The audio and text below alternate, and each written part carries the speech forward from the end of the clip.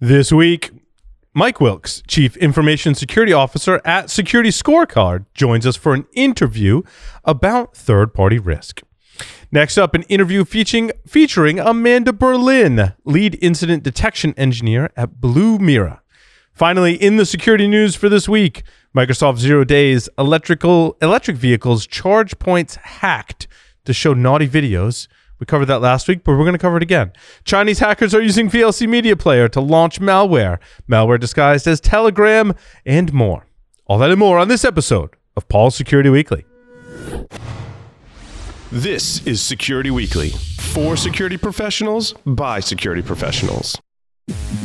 Broadcasting live from G-Unit Studios in Rhode Island, it's the show where exploits run wild, packets aren't the only things getting sniffed, and the cocktails flow steady. It's Paul's Security Weekly.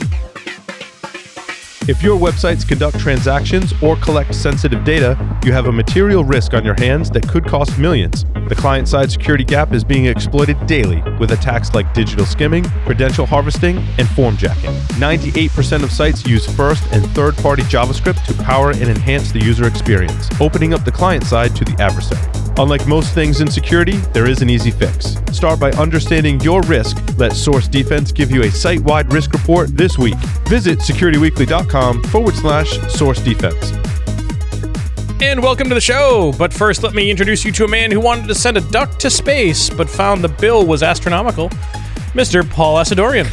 Welcome, everyone, to Paul's Security Weekly. It's episode number 736, recorded on April 13th, 2022, right here in G-Unit Studios in Rhode Island. Mr. Larry Pesce is here to my left. It's good. Yeah, good to be back.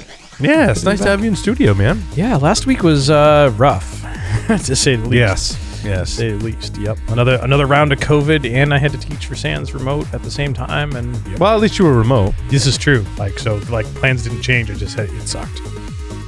I like we've just gone like, yeah, I had COVID last week. It's good. All right, moving on with life. Moving on. Yep. I mean, it's actually encouraging. Yes. Yeah. Still did my job. That's it. Yeah. Mr. Josh Morpet is here with us. Josh, welcome. Hey, pleasure to be here again, as always. And Larry, so you isolated while still working. Well done. I know. It's crazy. I'm impressed and terrified all at the same time. It just means I'm efficient or something. No, it means you're stupid. But okay, whatever. Anyway. There's a fine line, right? Are there? Where's the rest of the crew tonight? I think Tyler might be joining us momentarily here. But yeah, that's sweet. That's what we got. So we add more hosts as the show goes on. Yep. Security Weekly listeners, save $100 on your RSA Conference 2022 full conference pass. It's not a half conference pass or a quarter conference pass. That's a full conference pass. RSA Conference will be live in San Francisco June 6th through the 9th.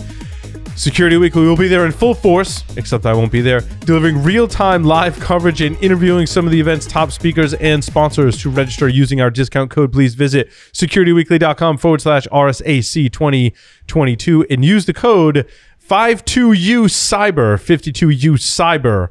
We hope to see you there. Mr. Tyler Robinson has joined us. Hey, Tyler. How's it going, Paul? Hey, good to see you, buddy. Glad you're here with us this evening. This segment is sponsored by Security Scorecard. You can learn more about Security Scorecard by visiting securityweekly.com/Security Scorecard. Joining us from Security Scorecard, because I had to make sure I said that at least 4 times. I think it was 4. Mike Wilkes. Mike is the Chief Information Security Officer at Security Scorecard and is a technology evangelist with experience reaching back to the earliest days of the internet and the birth of e-commerce. He and his team built, launched, and supported Starbucks.com in 1998. Mike, welcome to the show. Thank you. It's great to be here. It's a real honor to have a conversation with y'all and talk a little bit about some of my experience and perspectives on risk and security. It's nice to have you here on the show tonight, Mike. I like to start all of our interviews really with asking the question, how did you get your start in information security? Well, I've been focusing on it the last 5 or 6 years, but 20 years ago, 30 years ago, when I started abusing computers for a living during the whole .com rise and fall in California, there were no CISOs, right? It wasn't really a title. And so I tell a story about launching Starbucks.com.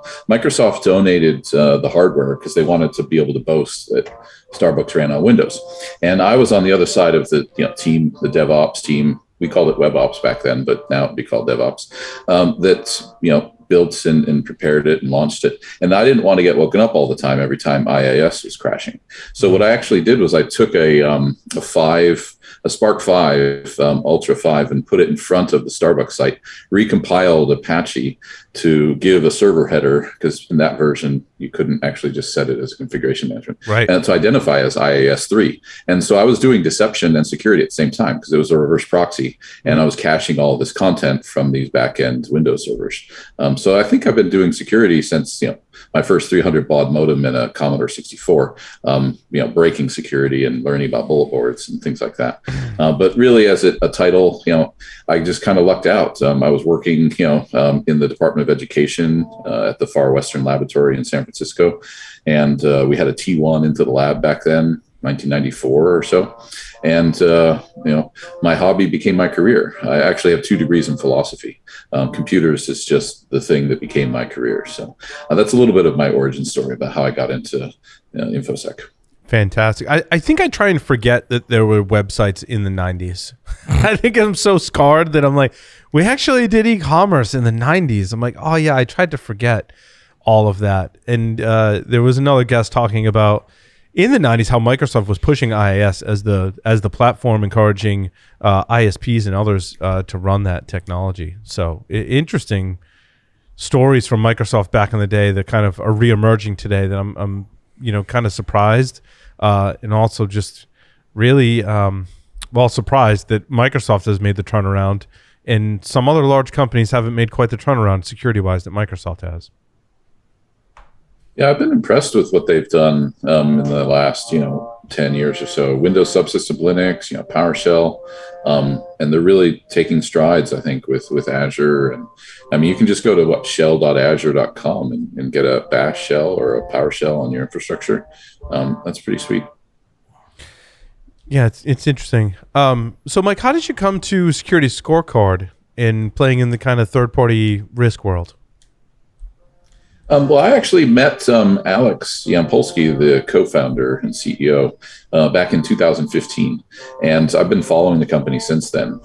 It's an 8-year-old startup, I guess, if you count back to 2014. And I was a customer of the platform twice before becoming the CISO. I joined in August of 2020. But before that, I was a customer when I was the CISO at ASCAP, the American Society of Composers, Authors, and Publishers. I'm a jazz musician. I play drums, and I'm an ASCAP member. ASCAP's great. It plays, royalties and Mike, to the people that have written the songs. Is that Twinkle, Twinkle, Little Star in the background? Yes. My son's having a bassoon lesson in the living room right now. That's awesome. That's great. Classical serenades. It's actually very nice background. It's a nice background music, so it's good. It's good. And then the work at ASCAP is amazing in my mind, just because Spotify came along and kind of decimated all the mechanical rights, they're called, right? The streaming royalties. How else could the founder be worth several $1 billion if he hadn't actually extracted value from the music industry? But in this case, the founding one of the chairman of the board at ASCAP is Paul Williams, and he wrote the Rainbow Connection for the Muppet movie. So you can't imagine a more warm and fuzzy clientele to protect. 800,000 members, 1.2 billion in revenue when I was there, and I built the security program there. And I used Security Scorecard to do third-party risk and to actually analyze our own risk as a company and look at our scorecard. But most people actually like to hear about my stories from the one company before that, where I was the head of security at Marvel for 2 years. And I like to joke it was my job to keep Iron Man safe. Their headquarters is still based out in New York? Yeah, Marvel Entertainment, 50th Street. I think they're in the Rolling Stone building now. When I worked there, it was slightly down the street.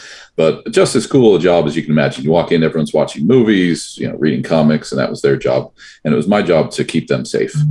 So I was head of DevOps, enterprise architecture, and InfoSec. So I was the 3/4 of all signatures required to get a change into production. I was like, Mike, do you approve these designs that you've secured, that you're about to, implement for the platform? And I was like, yes, I approve my designs. Something about segregation of duties there sounds off, but that's just me. Well, I don't know. I mean, we like to call it a collapsed and consolidated and frictionless approach to frictionless. Yes, definitely frictionless.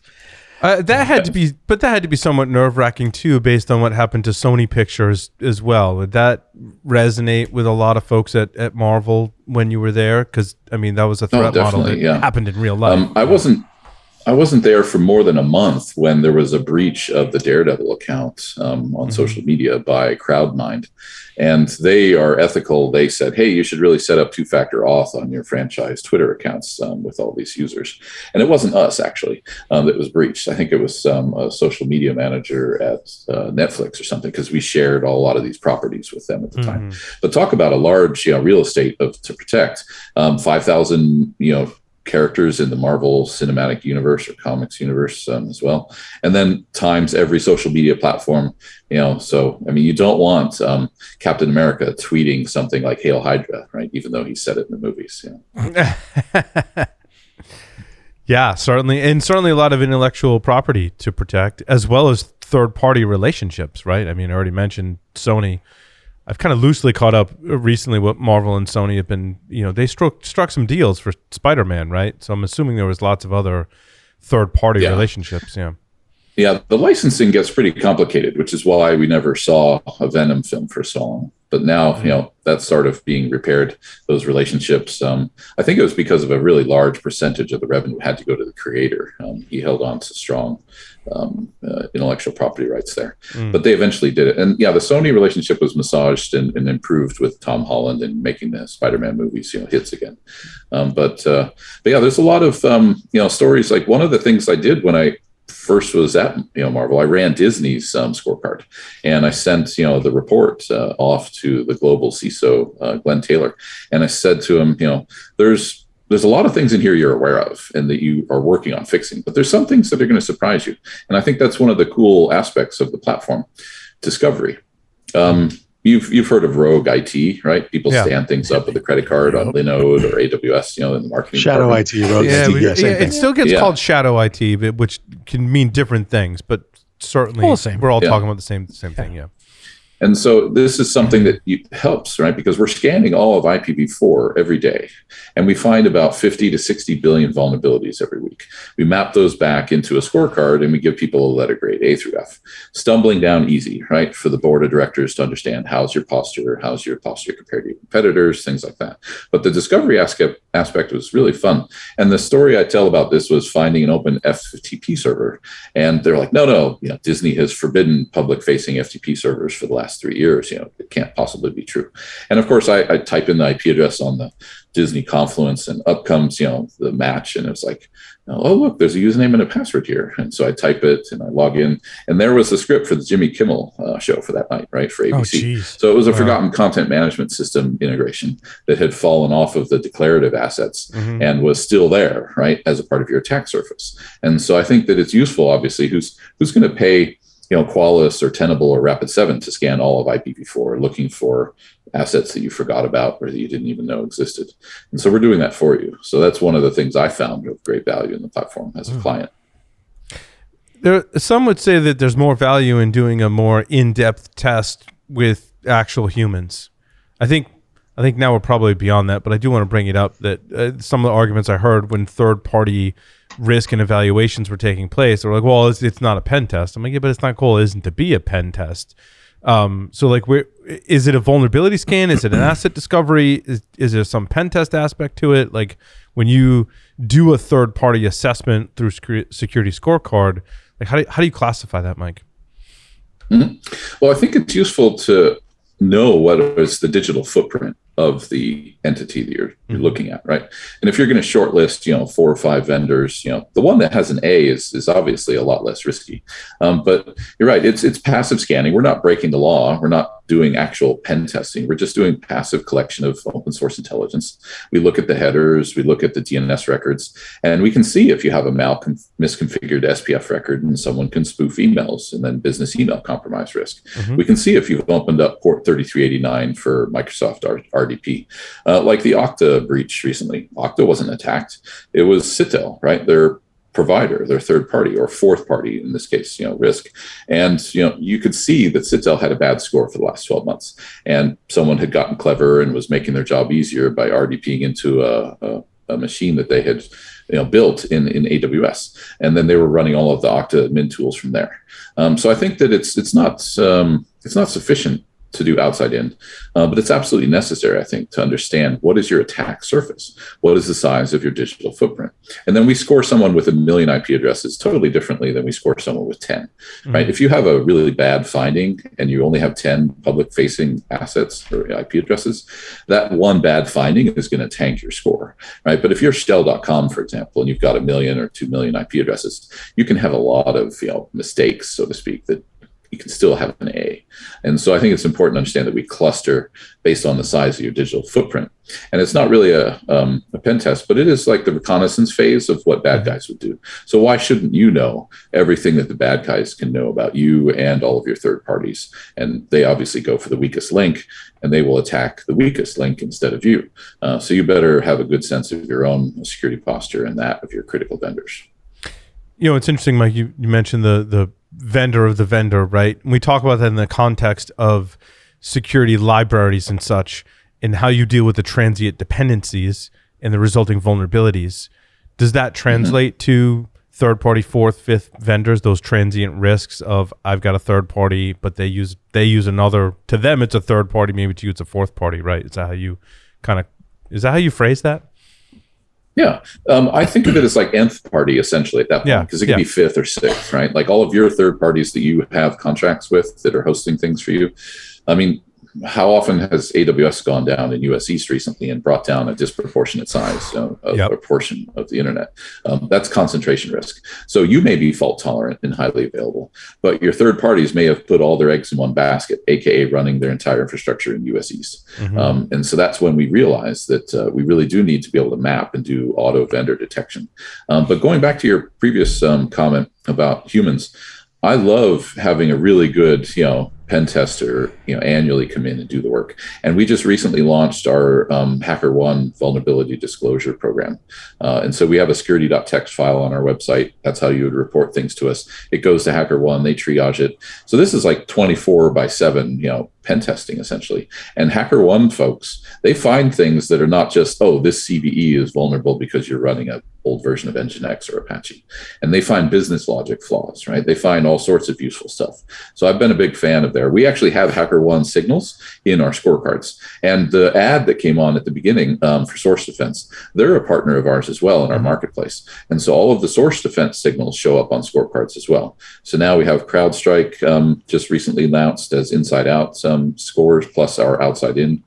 We have something new coming up with Palo Alto that I think I'm allowed to talk about because it's going to launch publicly soon. And then a bunch of other useful ones like Cybele, what's it called, Dark Owl and Cybele Angel to help surface some of the signals. And of course, Hack Notice and HackerOne shows up. And so really, we're just building this this basic concept of how do you assess and quantify risk? How do you make it communicable to the board? Because the board doesn't understand this stuff, right? You put a table and you set CISO at the seat, right? Because SolarWinds, Kaseya, and now Okta, all of these supply chain attacks, and even the open source stuff like Log4j, which wasn't even an attack, it was just a vulnerability. It has really brought to the attention of everyone. But no one really speaks this crazy moon language of CISOs and InfoSec professionals. And so I think that's one of the reasons why we're using these basic letter grades to describe people's risk.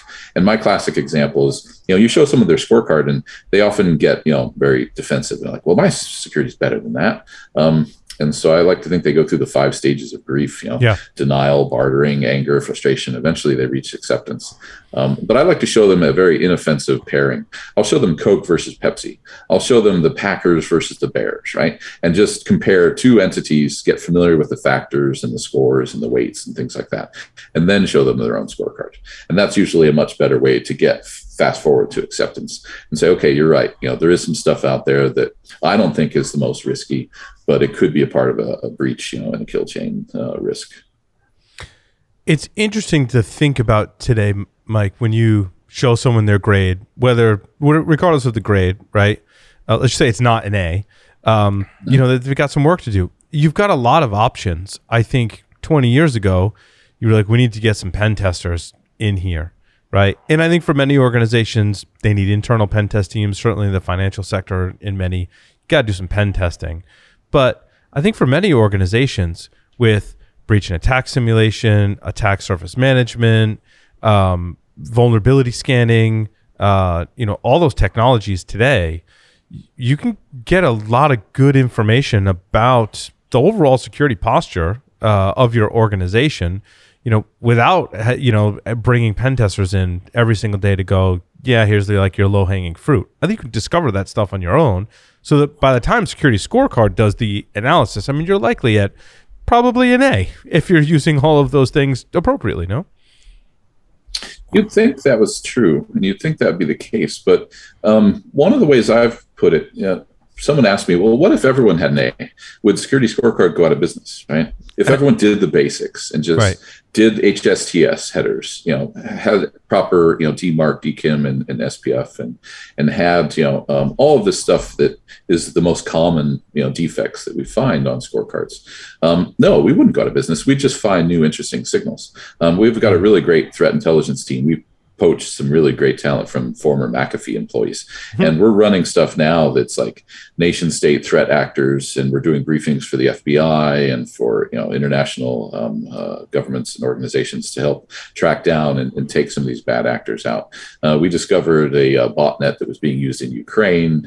We gave it the name Zadnost, which I think is Russian for greed in some format of translation.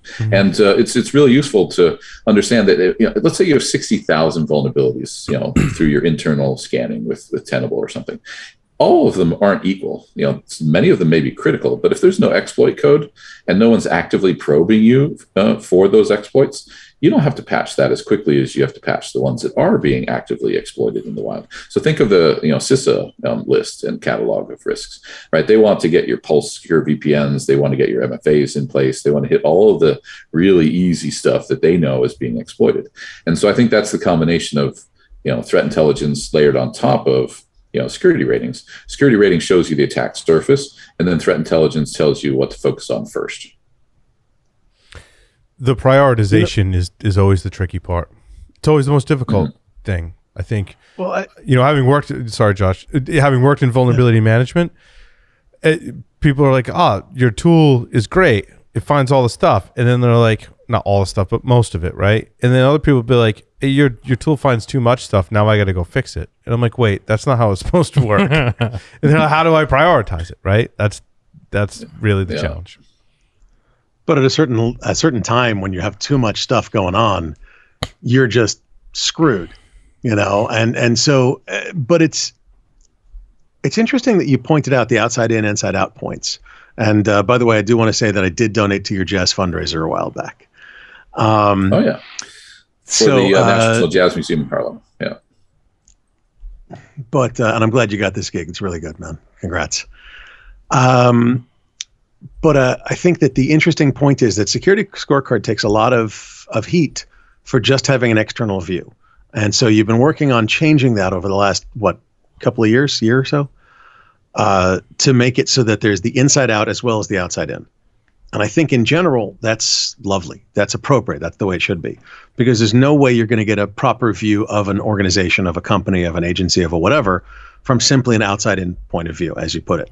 I'm curious when, not just when will you have prioritization, as Paul pointed out, that is not fun, but when will you have enough data to get a real good idea of how well that third or fourth or 12th party is doing?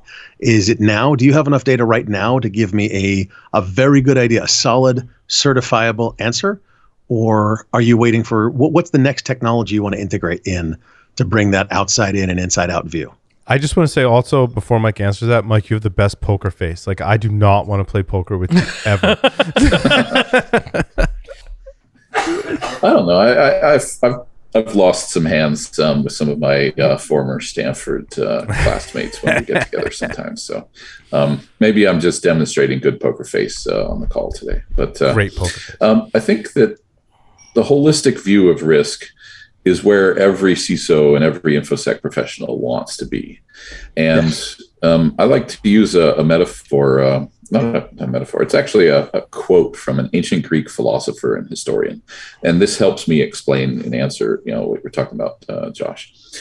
Heraclitus, he was an ancient Greek philosopher and historian, and he said, you can never step into the same river twice.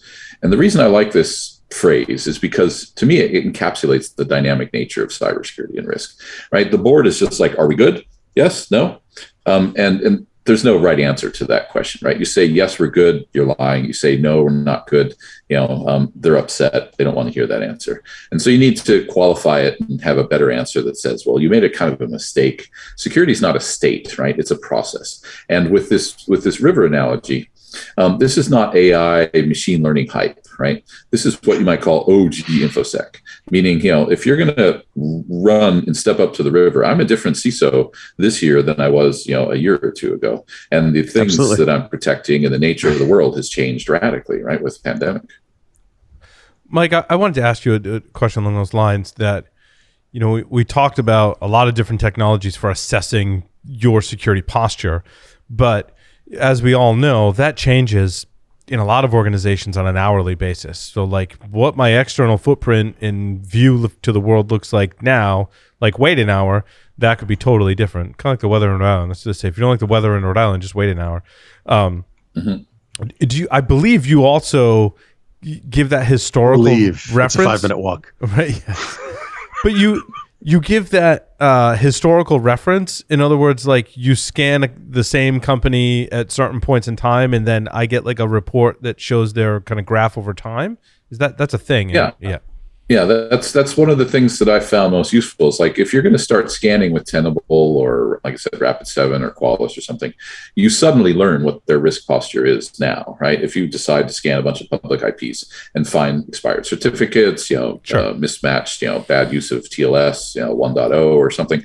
But so we're scanning every day, and some of the faster moving currents of the internet would be the cloud service provider IP blocks. So that's about 60 to 70 million IP addresses, right? That fall under, it could be anyone's ALB today or tomorrow. Mm-hmm. So we actually scan those ranges 12 times a day.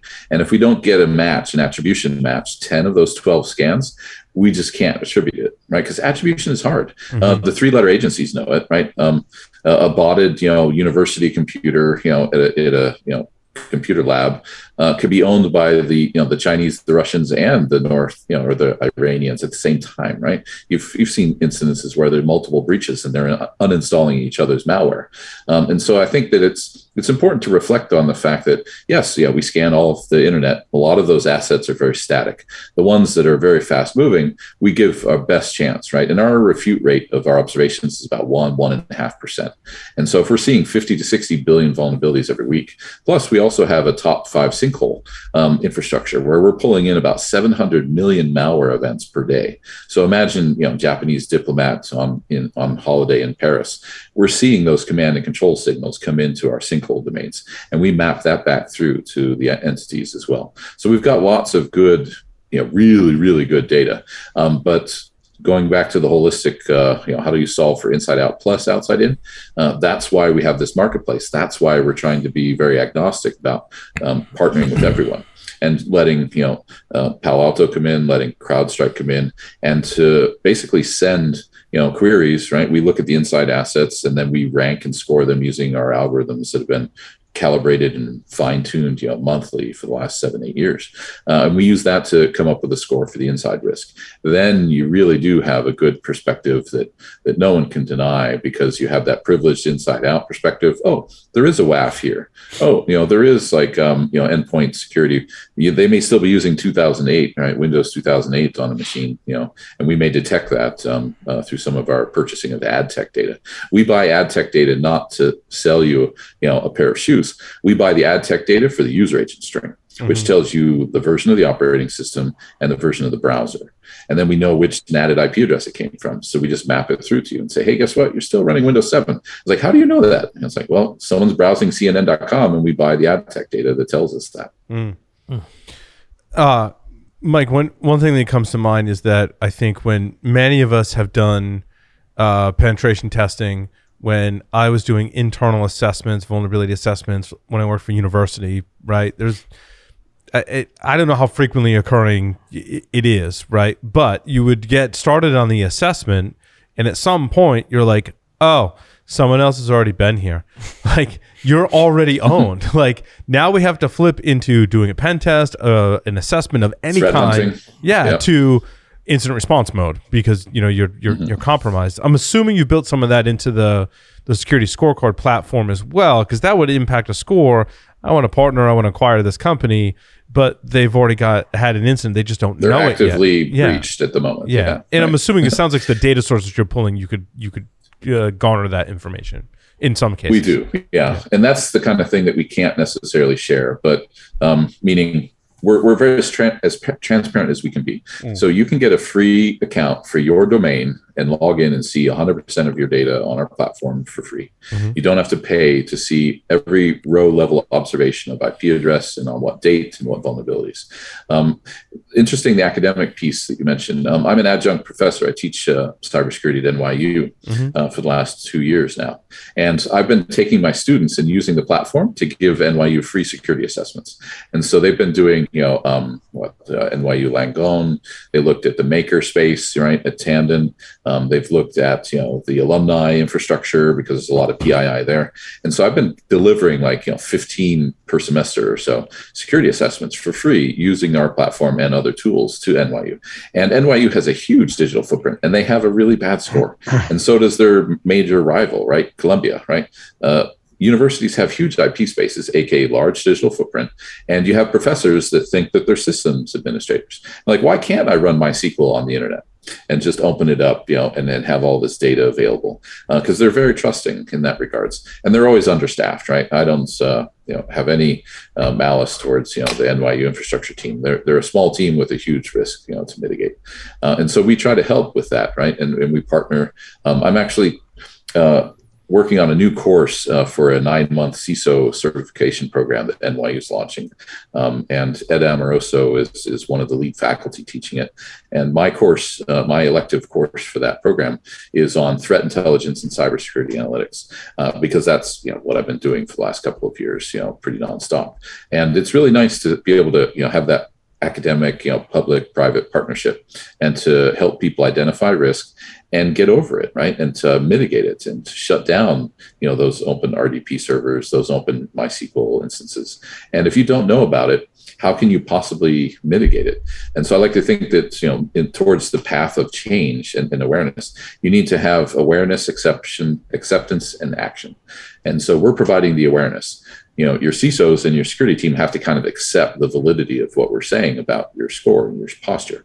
And then eventually you have to take action, and you have to shut stuff down or put up a firewall, or, but there are some people out there that have like honeypots, and we'll work with you. If you actually have intentionally vulnerable infrastructure out there, let's say that you're FireEye and you want to do signals intelligence gathering, we can take those IP address ranges for your honeypot networks, and we can take them off of your scorecard. That's a legitimate reason. Deception programs make a lot of sense to be able to figure out what the bad guys are up to. And so you're never going to patch those honeypots, right? That's the oldest trick in the book, though. That wasn't a security incident, that was a honeypot. Well, we need to have a reasonable assertion of Yes. truth on your side as to why we should take it off. But even if you're not a paying customer, we want our data to be correct, To be accurate, so sure. you can actually open up a support ticket with us and not even be a paying customer.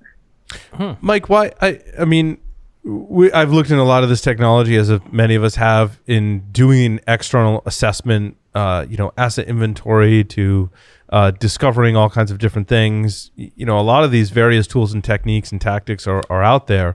And what separates an organization from doing it themselves versus going to Security Scorecard and kind of outsourcing that? Mm-hmm. Well, again, it's that declarative assets versus discovered assets perspective. Your real world de facto assets are always going to be a superset of what you think of as your declarative. And if you go to the network team and say, let's do a pen test, and what are we going to test? Well, we're going to test these 10 addresses and this IP address, in this app, because this is a new feature and functionality that we're launching. And so that's good. You should do that. But you don't know what you don't know, right? It's that classic Rumsfeld, the unknown unknowns. Right. And well, so I also think it's like to that. Help you discover that. It's like that unit testing versus QA versus users using it in production. As a developer, it's hard to test your own code. I think is some of the reason why I would outsource it, because you get that tunnel vision. Yeah, that's why we trust third parties, to do pen tests, right? Because they're not biased. Right. They don't miss, the glaring holes. What was the funny one that happened a while back? Somebody sent a whole bunch of emails through the FBI because they had built some type of law enforcement agency website that was allowed you to send, emails through their system because it was like a registration flow. And so who the hell thought, sorry, my swearing, who the heck thought it was a good idea to hook up this non-classified, mission critical site to the actual production FBI web servers? And so someone was like trolling Krebs, right? They sent an email saying Krebs has a botnet on his forehead. Check the DMARC and the origin of these emails. They came from the FBI. And of course, the FBI thought, oh my God, we've been breached. And it turns out it wasn't, right? It was just a simple OWASP top 10 vulnerability on a brochure kind of site, for law enforcement agencies to work with them. Okay, just a note. Shit, who let this man swear? Cursing's It's totally okay. allowed. We swear on the show. It's all right. It's totally allowed. Excellent. I wasn't sure if this is the after 9 p.m. radio, kind of legislation about swearing. So. It is. Thankfully, we are not regulated by any government entity. Yeah, thank God. Yet. Hopefully we keep I am it that curious way. kind of some of the new things that you guys are working on and how the change in threat landscape with things like DNS over HTTPS and WebSockets being used, and IPv6 to IPv4 proxy and relay stuff. Like, how does all of some of the newer technologies and what the attackers are adapting to, how does that play into your risk profile, and how are you adapting that, and what kind of stuff are you moving towards in the future? That's great. Area to ask the question. We're innovating, left, right, and center to figure out new signals. We have a quarterly release cycle, and so this quarter we're releasing a whole bunch of new signals that we've gathered, and we're putting them in first as informational. IPv6, total nightmare, right? You can't scan all of IPv6. People have written research papers, it's like one IP address for every grain of sand on every beach, or every star in the universe. And so we're going to have a totally different approach, to dealing with what parts of IPv6 are actually lit up, and how can we scan them, rather than just saying, oh, there's 4 billion IPv4 addresses or whatever, and let's just scan all that. We built the infrastructure to do that, and we actually scan some of the high risk geographies from within those geographies, so we don't get lied to, right, by an F5. This is, oh, you're coming from Security Scorecard. We have nothing to show you, and that's more deception that we're starting to notice as well. So we scan China from within China, and we scan Russia from within Russia. We have like 12 countries where we run our scanning infrastructure from. So think of Shodan, but we're at like 2,300 ports that we're scanning now across all of IPv4. So that's hopefully going to stay. But people moving to more and more cloud service providers and having less and less attributable IP space, that causes sparsity of signal. So we need to find other sources of information, potentially partnerships with ISPs or with, the people that are doing, the SSL proxying, like the Blue Coats and stuff like that, or the DNS over HTTPS. Maybe Cisco, Umbrella, which was the former project OpenDNS, they still know who's querying which, .ru, hackmenow.ru addresses and stuff on the inside, even if it isn't visible in the DNS databases that are out there that we access to find that data. In terms of what was one of the other technologies that you mentioned? Just the cleverness of the bad guys forces us to find new ways to deal with finding their behavior. We've been looking at NetFlow data, for example. NetFlow was really rich for us when we investigated Colonial Pipeline. We actually saw the 106 gigabytes of data get exfiltrated from the Colonial Pipeline server to a DigitalOcean server here in New York. We called law enforcement. It's like that scene in the movie, right, where someone puts a packet of information underneath a park bench in the spy films. No one ever came and picked up that packet. We kept looking at the NetFlow data around that DigitalOcean server, and Colonial Pipeline didn't pay the ransom because they didn't have backups. They paid the ransom because of the extortion play, right? And now there's also a DDoS play, plus it's like double and triple extortion on top of the ransomware. But yeah, Colonial Pipeline paid the $5 million because they didn't want that 106 gigs of data to be published on the dark web. And thankfully it wasn't. And then miraculously, somehow someone traced down, who was it that did Colonial? Was it DarkSide? I think they left it in a hot wallet that was in a custodial, crypto space in Northern California, and so they recovered 85% of the ransomware, which is just unheard of, in this kind of day and age. With people should have taken that offline quickly if they had that money, right? What you wonder what was in that 106 gigs worth of data, though. I'm sure it was dangerous stuff. Actually, Colonial shut down the pipeline. This was something that I learned through Dragos.com. They do OT security stuff. Operations. Yeah, we know them well. Yeah, was it the billing? Yeah. Was it really the billing systems? Did they publish that? It was the nomination system. Yeah. So they didn't shut it down out of a prevalence of care and caution for the health and safety of the world. They did it because they just couldn't figure out how much to charge people for the gas. Yep, absolutely. And so that's very not, that's what do you call it? Disingenuous kind of motivation, actually. Right. But I love working in the oil and gas industry. I'm a part of the World Economic Forum's working group. I was nominated. We're a technology pioneer, as was Dragos.com. That's how I met Rob Lee. And we're working on principles for governance at the oil and gas because, Saudi Aramco had a really tough last couple of breaches as well. And, so all these international players are together and we're doing white papers. I wrote one that was a case study on how to do event-based assessments. So forget this sending a questionnaire once a year. We can have customers, and we do have customers like Intel, for example. They have like 40,000 vendors in a portfolio, and they really have their finger on the pulse, right, of their third-party risk because they're not just sending a questionnaire out once a year. As soon as one of those customers has a data breach, has a score drop, or even has a single CVE appear that they think of as high risk, it'll automatically send them an Atlas questionnaire, which is our way of doing like a SIG-Lite, SIG-Full, HIPAA, PCI, any kind of framework you might want. We have about 29 of them.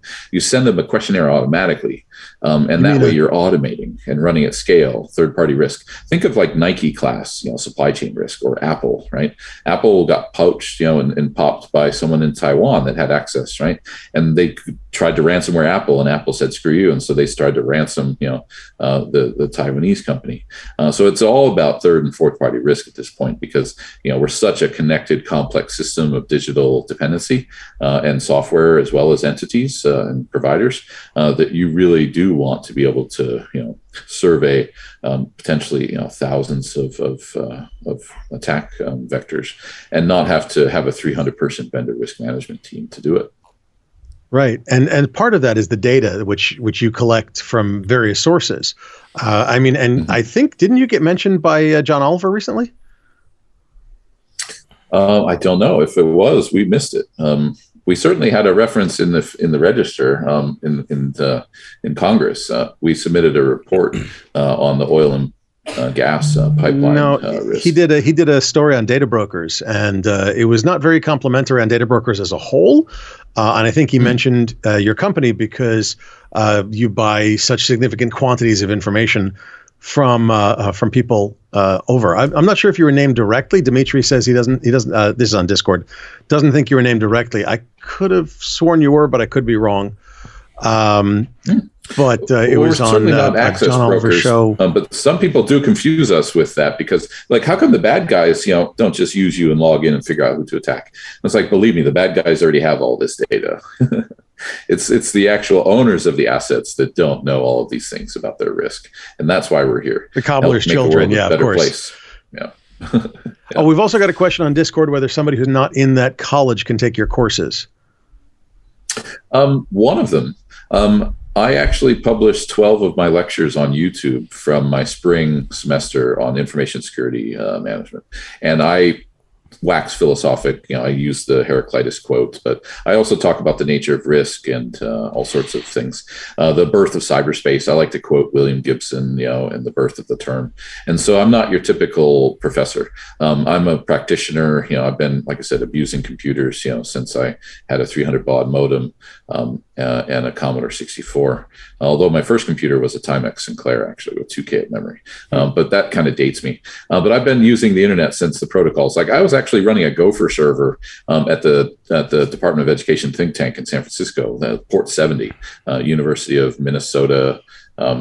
Mascot is the Gopher. And then along came Port 80, right? And NCSA Mosaic. And I was working in San Francisco at Organic and launched, like I said, Starbucks, Macy's, PlayStation. I launched all of these websites for them, ran the teams that built them and hosted them. And it was just fascinating to see, this technology spring up and my facility, with it was, a good career path that I didn't know I was going to take. The reason I mentioned Organic Online, it was one of the first web design houses. When I walked into Organic, there was one server hosting Nike, McDonald's, Kinko's, Levi's, and Volvo. And the Apache Foundation, Brian Bellendorf, he was the CTO of Organic at the time. He created Mod Rewrite on Organic time so that we could host all those websites behind one IP address. Oh, interesting. Was that before virtual hosting was introduced into Apache? Yeah, this is like Apache 1. Wow. 2 or something, era. And anyway, it was really great learning Apache from Brian. That's like sitting at the master's, feet and learning how to build Apache and harden it. Mike, how did you? Most people's problems. Did you say you have 2 degrees in philosophy?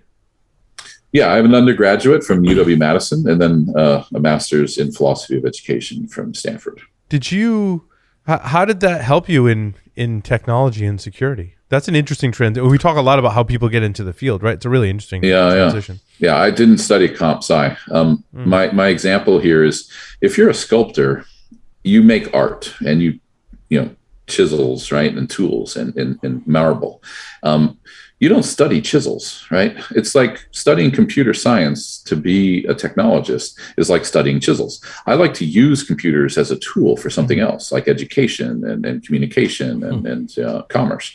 And so for me, at first there were some head scratchers. People were saying, like, I don't understand why should we hire you? You don't have a degree in comp sci. You studied philosophy. I was like, well, wait a minute. What did I study? I studied logic, right? Propositional logic. I studied, analogies and metaphors and help explain things to executives. And so there's a lot of skills now, as I look back, that really helped me to be able to be down in the weeds technical and understand, DNS. I wrote a book for Cisco Press in 2002 for a certification that doesn't exist anymore, Cisco Internet Solution Specialist. And it's funny, there's so much detail, but a lot of people get lost in those weeds and never find their way back. To be able to talk to someone like my parents and to be able to explain the nature of some of these happenings on the internet and why we need to improve and move away from passwords and try to get to passwordless authentication and things like that. And so I think it's been really helpful to be good at analogies and metaphors, and I use them a lot when I speak with people. And I don't have to teach them anything. I just have to say, this thing that it's kind of like this other thing that you don't know, and this is the relationship. And then they go, right? It's almost like, that drawing of the duck that looks like a rabbit. And we're not going to argue about the dots on the page, right? Those should be the facts, right? The ink on the page. But it's called like a gestalt. And so you switch your gestalt. When you see the rabbit, you can't see it as the duck anymore. And so I don't need to teach people things to change their understanding of technology. I just need to find some really good gestalt shifts and help them realize that they already have what they need to know to go about prioritizing the risk and doing risk-based assessments and running a program and figuring out what to do next. Mike, that's a very it's a very philosophical look on the issue. It is, and I like to inject that I love it. into my students. So. Well, I think if I had a Marvel character, I think my Marvel origin story would be like Professor Eclecticus. And it would be like You've spent some time thinking about that, haven't you? Which is People great. have asked me who's my favorite, superhero, and that's of course I think Iron Man, because he's not a god, a mutant, or his power and his weapon is his brain, is his intellect, which I always. Yeah, he's got some issues. He's got some trust issues. That's why Ultron came into being, right? But, yes. for sure. Some trust issues. I think if you he goes to a dark space sometimes, but now, of course, if you saw what happened, in Infinity War and Endgame, I was not there to protect Iron Man at that point. I had already left Marvel. So. Right. Yeah, I mean, the story arc for me is really about Tony Stark in Iron Man, which I really enjoyed that arc, and I thought they did a great job with it. I also, Doctor Strange is one of my favorite Marvel characters as well. Yeah, that's true. He's a mere mortal as well. Love it. Analogies. I love that you're able to, I think some analogies that we make in cybersecurity to things outside of cybersecurity, some are not good at all. Some are just okay. And some really are awesome, right? And those are the ones I think we really need to gravitate towards. I thought Jack Rhysider did a great job when he was interviewing H.D. Moore in his most recent episode, when he talked about exploits and payloads. He said the exploit is the needle and the payload is what's inside the syringe.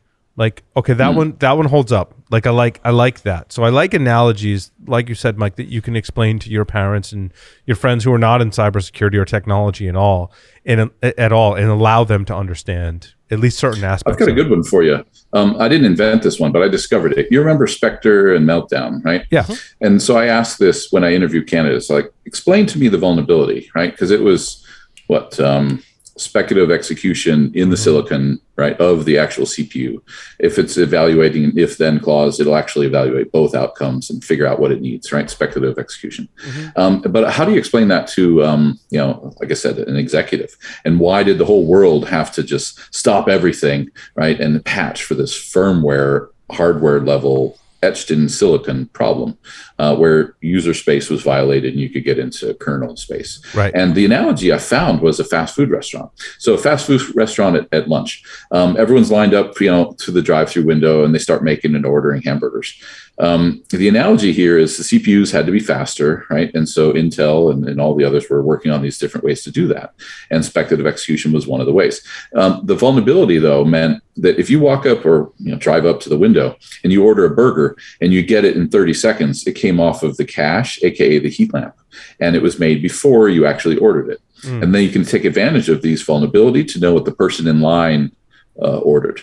Right. And that's the cool analogy. And of course, if it took them a minute to deliver your burger, then it came, from, actual memory space, and it wasn't out of cache. And so for me, this was a useful analogy to share. And I like to share as much of this cleverness as I can that I find to help people and give them that explanatory power. Because I think Spectre and Meltdown vulnerabilities are coming back, right? There's a couple of recent resurgences of that. And people had to sort of fuzz, the web browser time granularity, because again, cache could be exploited, and if it comes back really fast, you knew it came off of the cache. So side loading attacks for Spectre and Meltdown was one of my favorite examples of how to use a powerful analogy. Yeah, and they don't always work. Some people make analogies and they don't work as well. So I think arming folks with analogies that do work, Mike, like you just did, is important. Yeah, I think it's a skill. You have to actually be able to be like a systems thinker, and not just say, like what was it, Log4Shell? Lots of people were wondering how to figure out, the expanse of this, and I looked at some of the stuff that Sonatype published about Apache struts, right? That was the Equifax breach in 2017. And they wrote a really great blog piece that talked about how we still see people downloading vulnerable versions of Struts 2. Like 37% of all downloads, this last month or last week were for vulnerable versions. So that means Log4Shell, because it's so much more ubiquitous, is going to be the source of lots of root cause analysis for breaches for the next 5 years. Because we're in 2022 and, Equifax was in 2017. And so we're still doing a really bad job at the basics. We don't have to get all sexy about 0 days, and pay attention to the shiny thing. But it's important for us to do the basics, do it well. And I think, tools like ours, can really help people identify who's not doing the basics well. Although we can label being on the latest version of a particular software as basics, we all know that sometimes is not very basic. It's very counterintuitive with all the people that were on Log4Shell 1.x and right? or all the people that hadn't downloaded the latest SolarWinds, right? Yeah. Yeah, but the fact they're still downloading it, like that's very telling of the problem, of how much work it is to actually upgrade your software to be on the latest application server or whatever, library or whatever it is. We somehow constructed software very poorly that we painted ourselves in a corner like that. Yeah, or these people that are like, I don't know, they have like a date, NPM module, and the thing's downloaded like 10 million times a week. That's supply chain risk, right? Yes. If someone decides to mess with that. And this happened actually prior to SolarWinds. The big poster child for supply chain risk was EventStream, an NPM package that someone figured out was used in a lot of crypto wallets. And so they actually, this is a sub-zero day, I call it, because they actually joined the EventStream, picked up a shovel and started doing work, and they actually injected a backdoor into EventStream. Once it had finally showed up, that's when they started siphoning off millions of dollars of crypto. Yeah, I think it's those attacks that they're gonna haunt us for some time. Supply chain attacks. Or the people that are wiping, Ukrainian and Russian, stuff because it's a protestware. Or one of the best defenses I heard people say that you could do for Russian malware is just install the Russian keyboard and locale on your servers, and then it'll just stay asleep. It won't deploy phase 2 behaviors because this is a comrade's machine. Let's not do anything bad here. Yeah, certainly. Well, questions for Mike, Josh, Tyler, Larry? I'm good. I'm kind of impressed. Well, thank you. I'll take that as the compliment that I believe it was intended to be. So. I love It and was. I love the philosophy tie-in, Mike. I thought that was really good, and I enjoyed your analogies, and I hope our audience did too, because I thought they were really good. And Mike, thanks. Yeah, I like I said, look for those 12 lectures. That I have. There's a lot of my sort of 30 years of experience and wisdom that I've been teaching to the NYU students, and I wanted to give it away because I didn't think that class I would be teaching it again. I was teaching a new class. I was asked to guest lecture on a hybrid class with NYU IT department in Tandon and their law, because intellectual property and law and InfoSec is an interesting new space. You might call it like privacy engineering and things like that. But anyway, they had me guest lecture, and I came in and they had to reschedule it though because I needed to swap with one of the other guest lecturers, which was General Keith Alexander. And so I thought, well, I'm starting to keep really good company now on my talks, and I have a unique perspective, I think, to bring, given that philosophy piece. So awesome. I love that you appreciate it. So thank you. We're working on getting General Alexander on the show. Mike, we just have 5 questions left for you. Are you ready to play 5 questions with Security Weekly?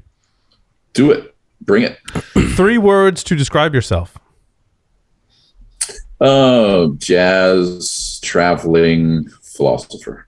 If you were a serial killer, what would be your weapon of choice? I don't know. I suppose nitrous oxide, laughing gas. If you wrote a book about yourself, what would the title be? Tools for Thought. This is a book I actually do want to write. There you go. That's awesome. Help people with critical thinking. In the age of information, ignorance is a choice. And at least 54% of this country chooses to be ignorant right now. So I'd like to try to fix that. What is your favorite hacker movie? I'm going to go with Mr. Robot, even though it's a TV series. Sure, it's the only one that actually has real technology in it, like femtocells, rubber duckies, Kali Linux. Nice. Choose 2 celebrities to be your parents. Alive, dead, fictional, or otherwise. 2 celebrities. Well, I can't imagine any cooler dad than George Clooney, right? I mean, he's got the voice, he's got the bravado, the Ocean's films, and then a fictitious mother figure. Actually, I'm going to go with Laurie Anderson. I don't know if you know her. She's a performance artist. She was married to Lou Reed, and she's just a goddess. She's amazing. She said something when he was admitted to the Hall of Fame when he passed away. She said, every person dies 3 times. Once when their heart stops beating, once when they're cremated or buried in the ground, and once when someone says their name for the last time. And so I just think she's just so amazing and brilliant, and I love her stuff. So I'll go with the celebrity Laurie Anderson and George Clooney couple. Mike, thank you so much for appearing on Paul Security Weekly.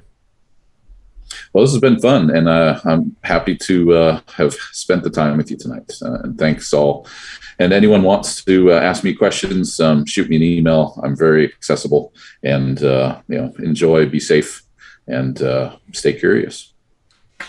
For folks that want to learn more, you can visit securityweekly.com/security scorecard. Coming up next, the lovely Amanda Berlin. Stay tuned.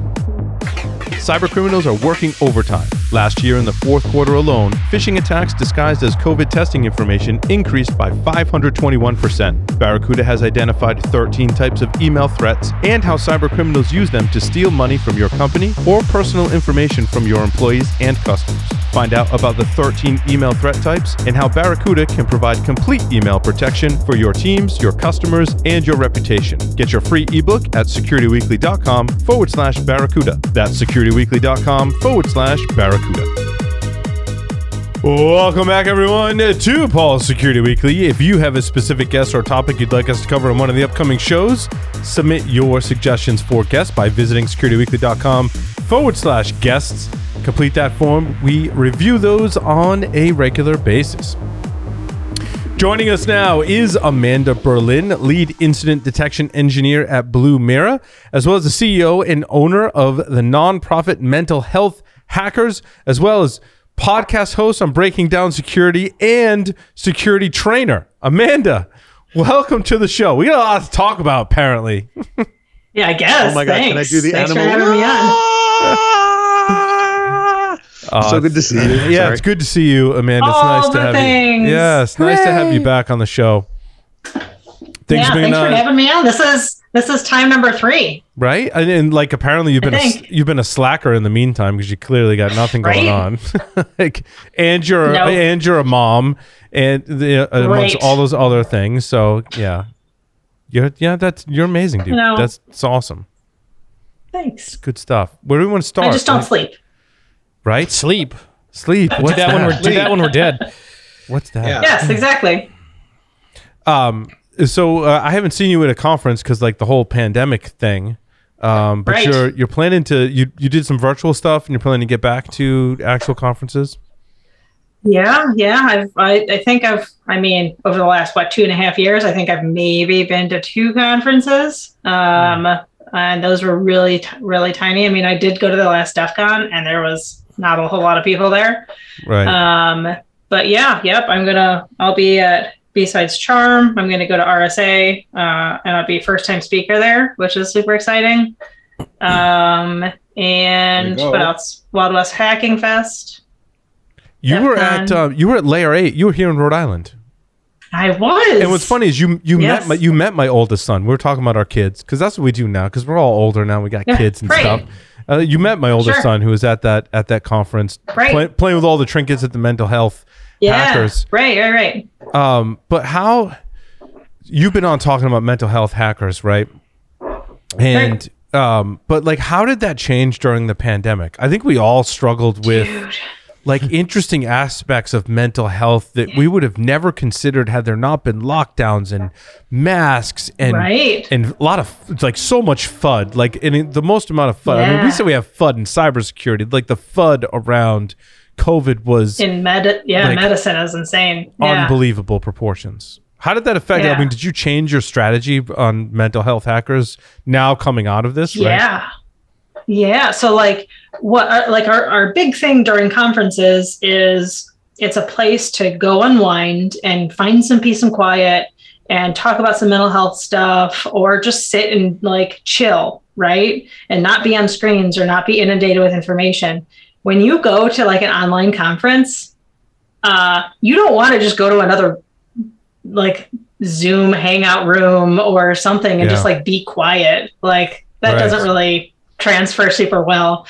So we tried that a couple times doing like our own little rooms with online conferences and it just didn't transfer over super well. So It's kind of hard to do. It's hard to do like FLARP over Zoom. Right. We did some yoga. We did some Zoom yoga. That's interesting. Yeah. I mean, we do Zoom yoga at work every like Wednesday, but I don't know. It's not the same thing. It's not. I feel like with yoga and martial arts and all those kind of things, like being in person is really where it's at. I will attest to that. Yeah, because we did some virtual martial arts with my kids and stuff. And it's like, it's just not the same. Like there's something about going to a place that's separate from your home, being with people who all have the similar goals in similar mindsets of you're just going to practice this. It doesn't matter what it is. Yeah. It could be Brazilian jiu-jitsu. It could be Tai Chi. Sure. Whatever it is. Like you're all in the same goal and you're kind of getting that whole mindset. Yeah. So, so we did a couple other things. So we did some online like painting classes. We had a whole bunch of people that like had never painted before. Yeah. And we had somebody lead some painting classes. That's so fun. we had a couple sponsors for that. And we like packaged up paint kits. So like, the Awesome. brushes and the canvases and everything, and like sent it out to a whole bunch of people. That is when I learned not to offer international shipping for that stuff. Correct. Wicked expensive. Because, I know. Yep. When there's like 10 people in India or like Japan or something that want a kit and it costs more to ship it than it did to buy all of your supplies. We went through that, dude, with T-shirts, right? Because international listeners, like, and I love all of our listeners, and you don't want to leave your listeners or as people that want to participate or just like, dude, I want a Hack Naked shirt, like, and you feel bad. I'm like, it's gonna cost me more to ship you this shirt than it costs like me to print up 5 shirts. Yeah, it was like $80 per box to ship. So like. Now it's going to be like US and Canada only. So we did that a couple times. We did mental health feel good boxes. So you know how you have like the subscription boxes that you can like sign people up for? Yeah. You could like go on our website and be like, oh, well, this person that I know they're having a rough time, right? Like with the pandemic specifically or with work in general, like really anything. You could just like kind of be like, I nominate this person and I want you to send them like a kit of stuff. And because, we're all in information security, we never asked for like any personal information, just like what's their Twitter handle or like some public way to contact them. So that way we could be like, hey, you were anonymously submitted for this. Like, this is what we're doing. Do you feel okay giving us your address? Yeah, please send me. I'm some random person who says you've won a prize. Send me your address. Exactly. How'd that go over? Yeah. There were only a couple people that said no. Yeah. I So that's can fine. see that. Yeah. Yeah, that's fine. So like, I did it through our official Twitter and like you can like look at my personal profile if you want to. Right. But yeah, it worked out pretty good. So like doing stuff like that, just trying to find something that we could do that would help, right? And that's pretty much what we have done so far. Like mental health and interactions with people is like a weird thing, right? Like some people, I think, like let's talk pre-pandemic, they were kind of like, some people are like introverts, like I don't want to interact with people. But then you get into the pandemic and they're like, wow, now I'm really separated from people, and that's kind of weird, right? And some of our therapy, even if we were introverts, was actually being around people, which is kind of weird, right? Because we would hang out. I mean, you would do the mental health hackers, like we would hang out, and it's like, yeah, I'm kind of introverted, but I kind of feel like hanging out with other people who are introverted is therapy. Like it's a weird thing. The mind is a very interesting thing, right? Yeah, agreed. What kind of lessons do you think we've learned from a corporate standpoint with like Blue Marrow? Like, what kind of things have you guys transitioned to? How are you making some of the hybrid stuff and applying some of the mental health things for InfoSec directly to your day job? How do we kind of make those transitions? Yeah, so there's a really good website called I think it's workplacementalhealth.org. I'll have to check and make sure, but it's run by the American Psychological Association, and they have like a whole bunch of resources for actual companies on how to run good mental health programs and like bake it into what you're doing at every company. Us personally at Blue Marrow, like since I started, like I was like all in on that kind of stuff. So we've had like our CTO's wife is a yoga instructor. So she does yoga every Wednesday and we do a meditation every Monday morning. We just recently started doing random company holidays. So like this Friday we have off because we just haven't had a regular holiday in a while. So they're just like, oh, Friday's a company holiday. And we're really big about the work-life balance. I think I'm sure a lot of you have been working from home for forever, right? Like this is year 7 or 8 or something for me. So I was used to it, but you have a whole bunch of people that were definitely not used to working at home. And they went through what I'm sure a lot of us also went through is, oh my gosh, I'm in my office all the time. I have my laptop with me all the time. I'm going to work, 80 hours a week because I can, and I'm not stepping away from it. And I think it took people a bit to realize that that was a thing. And I'm imagining like some companies aren't even getting over it. Right. But I feel like software is a unique, like not just software, but like security companies and stuff is a unique industry where we can usually recognize that kind of stuff.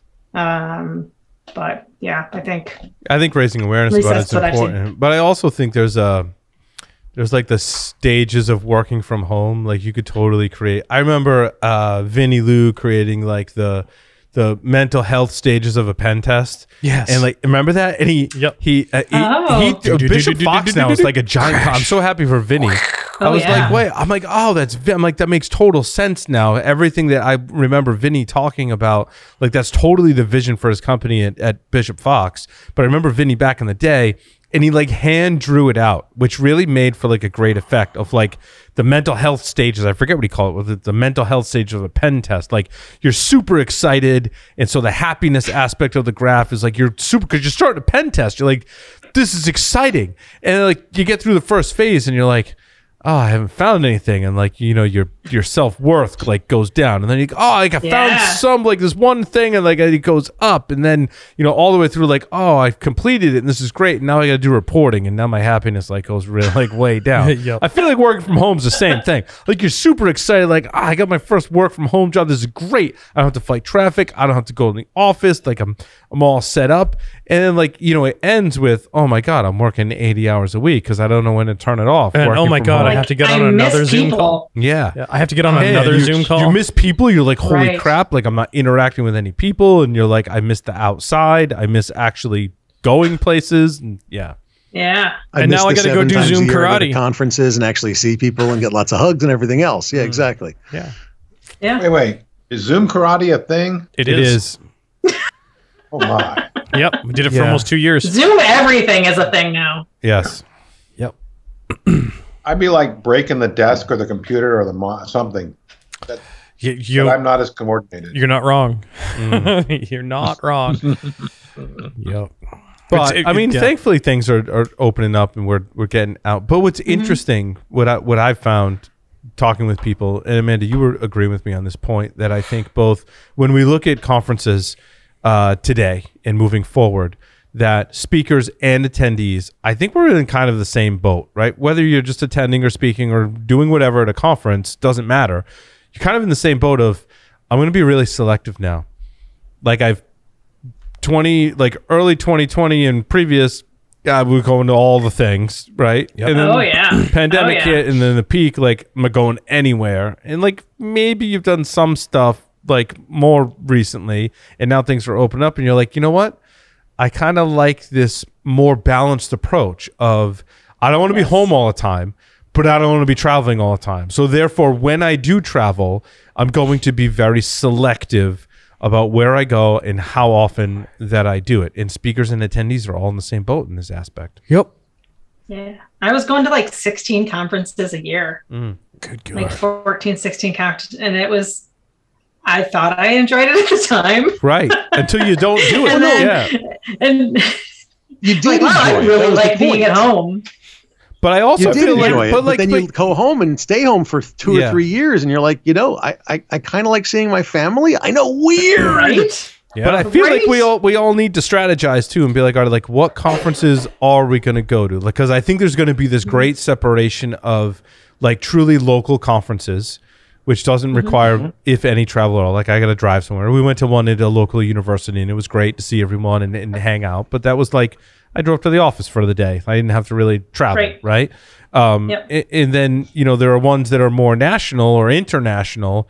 Like which ones are we all going to go to? Right? Like which ones are going to remain local and which ones are going to remain maybe US centric and which ones are going to be truly international, right? You get RSA and you've got Black Hat and DEF CON as your truly very large international style conferences, right? Which are the ones where we're going to maybe all agree on that we're going to start to go to, or maybe there's certain, we need to talk more, be strategic we need about this. an app to collaborate this. I agree, Tyler. Which friends are going to which ones? We can all vote and upvote and have a poll. That way we know which ones we want to go to because our friends are all going to be there. Yeah, because like what happened with ShmooCon, I just like totally dropped the ball. And also like my friends are texting me like, hey, dude, like where are you? I'm like, well, shit. I'm sitting in my underwear in my living room. I'm like, I'm like, dude, it's like I'm sitting in my underwear watching TV. I'm like, crap. Like I totally should have went to that. Far away. And it's not. Now, like for us, you know, DC's an hour flight, if that.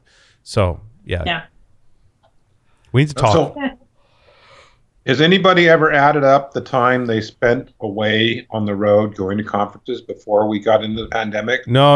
We don't do that kind of math. Later. Yeah, it's depressing. No, we don't do that. It's depressing. That's government. Wow. Yeah, that's the blissfully unaware part of the thing. Like, you know, you don't want to. I don't want to know that. Yeah. So like, I think the gauge is with your spouse. Like, are we around each other too much or like not enough? Like, what's the sweet spot here? Like that's really like me and my wife. Like I'm like, the she's cold like, canary. Yeah, she's kind of like, like, you know, maybe it's time you go on a trip, like without all of us. Totally fine. Like this other trip, we want to go with you because that's cool. I'm like, that's cool too. And this like this other trip, like maybe it's international and it's at a bad time or whatever. And I'm like, okay, we won't go to that one. I mean, that's truly how me personally. I'm sure many of us are in the same boat, right? We're having the same thing, but it's even a little bit better than that. Like we get to the end of the week and it'll be like a Saturday or a Sunday on the weekend, and like we'll done some stuff as a family in the morning or in the early afternoon, and maybe done some cleaning around the house. And I'll just say, hey, do you mind if I go up to the workshop for a couple hours and like tinker and putter around with something? And the answer is usually yes, please do. Yes. But also it's the other way too. Your spouse, my wife is like, I'm going on vacation with my girlfriends. I'm like, yeah, you should do that, because like when I go to a conference, it's really kind of like I'm going away with my girlfriends. Right? Like we're all just kind of like Larry and Tyler and Lee. No, we're transparent about that. Not your girlfriends, right? Well, I mean, metaphorically speaking. Right. Metaphorically speaking. Like I'm hanging out with my Shannon. friends. Like like Shannon knows that, and we're just now fully I just have transparent. this picture of like all you dudes in a bikini in Vegas, like near. I mean, kind of. Don't tempt me. That's kind of how it. I mean, we've all been in kilts hanging out together before, so it's really not right. Right? It's not that much of a stretch. Yeah. I thought the bikinis were optional. In Vegas, we didn't tell you that. I mean, they were, but we told you, Tyler, that you had to wear a bikini. Yeah, Tyler, that's only at pool 2 at the Oxus Park that they're optional. You set him up with his waxing appointment, didn't you? We don't need to. Tyler has that nailed. I would imagine Tyler has that like the wilderness must very be well scheduled, planned out. Oh yeah. Oh boy, it will be good to get back into a. I think we'll all fall into a groove of going to conferences because I mean, when I was, we haven't released it yet, but I've working on a new podcast called Hacker Heroes, and Wynn Schwartau and I were talking about the importance of continuing the community. In security, like how, like pre-pandemic, maybe it was a little too much. Like we kind of had too much going on the conference circuit during the pandemic. Like there clearly wasn't enough. Like Hallway Con is way too important to just leave behind. And I'd like to see us as a community now move into like a nicer schedule where we all get to hang out, but aren't too stressed about, Amanda, your point, traveling 16 plus times a year just for conferences. It might be too much. Right. I think we're all I'm hoping we're all looking at things a little smarter. I mean, I had a request to come speak at a conference that overlapped another conference I'd already signed up for. Yep. And there was another event that weekend. In the past, I would have tried to do all three. And it's like, this is stupid. You got to have fun. Yeah, you don't want to stress yourself out, doing that 3 conference in a row kind of thing, because that's burnout. I mean, speaking to mental health hackers, right? I think some of it spoke to burnout, Amanda, because we're all working some kind of job. Like yourself, we probably got some kind of side gig or 12, and we're doing conferences too, right? Can only and we've got families and kids and spouses and whatever. Like, you don't want to spread yourself too thin. You got to live life. Right. It's a balance. Yeah. Not to say that we're all nailing the work-life balance. I think it's something we all work on all the time. Yeah. And sometimes we get it wrong, and that's definitely. That's okay. And you make some course corrections. So, speaking of speaking, you're speaking at RSA for the first time. I am. You excited? And twice. I'm speaking twice. Excited? Yeah. Nervous? Like what? Yes, both. Yeah. Yes. Why not both? I hear you. Yeah. So I am speaking. So speaking of not getting burnt out and going on a bunch of travel stuff, so I live in Northern Ohio. The Friday before RSA, I'm driving to Milwaukee to go to take my kids to a concert, which is like 8 hours. Concert Saturday night. Driving back early Sunday morning because my flight leaves for RSA Sunday evening because my panel talk is at 8:30 in the morning on Monday. Oh my God. So I thought we were trying to not have the stress and burnout. I know. Something health hackers you might want to talk to. Yeah, I know. It's like I need to take my own advice, but it should be fine. I should not miss anything. Not gonna win. But yeah, I'm going to be on a panel with a bunch of cool guys talking about Zero Trust. Okay. We don't talk about Zero Trust. And right? No. And while I know a lot about Zero Trust, not a lot. I guess I know a bit about Zero Trust, but I came up through the normal way of setting up a network, right? It was still least privileged, but you still had like what every small to medium business has, right? Yeah, like everything can talk to everything. Like you'd harden Active Directory on-prem. Yeah. You may have like some VLANs and like some firewalls and crap, but like definitely not Zero Trust. So I don't know why they have me on the panel. I mean, I know a couple reasons. Well, but I wouldn't say that. Your experience certainly qualifies you to be on that panel, Amanda. Sure. So that's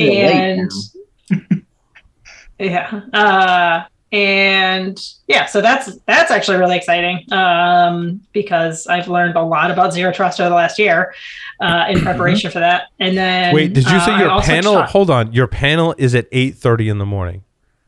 Yeah. And you're coming from Ohio. So that's is that 7:30 or 6:30 for you? 6:30. No, that would be the other way. That would be it's the other way. 11, it's the other way. 11:30. I'm sorry. Yeah, yes. 11:30. Okay. Well, you got that going for you. That's good. Yeah.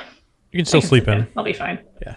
Right. What kind of things have you done to kind of prepare for RSA versus like some of the other conferences? I'm kind of curious because it is such a uniquely high-level executive premier conference. I guess. Yes. I was talking to Paul about that on like the pre-call thing. So that's on Zero Trust, and then my other one's on Sysmon. So I don't think I've ever spoken to that level of audience before in that aspect, right? Like I've talked to C-levels and like whatever in smaller contexts.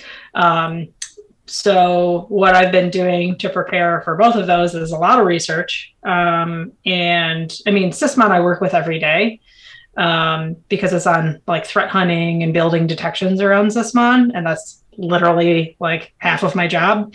So that I didn't have to prepare too much. That was just like looking through customer data and actually finding legitimate use cases that other people could use around detecting using it. Yeah, and my advice, Amanda, was that I think the RSA audience is a really big mix. Tyler, to your point, I think there's some super technical people all the way up through like not super technical people, but people in cyber, maybe at that executive level in the audience.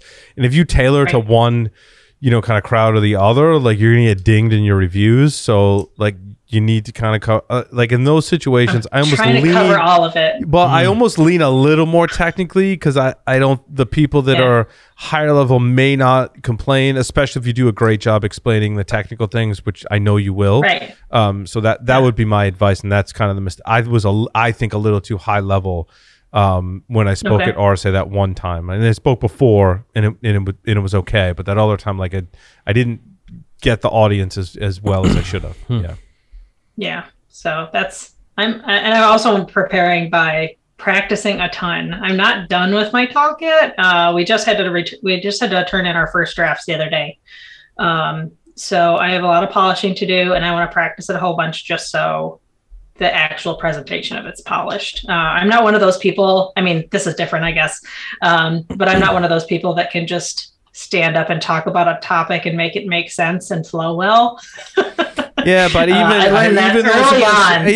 those of us that maybe have pulled that off, I still think that practicing is like guarantees your success. Like, sure, there have been times when I've stood up, done the slides the night before, and I'm like, like that went great. Usually, though, that's when it's a more technical talk and you're talking to a technical audience. You can get away with that, right? Yes. I think it's when it's a mixed audience or a higher level audience that you need to practice way more. And I think in either case, regardless, practice makes perfect when it comes to presenting. Yep. Yeah.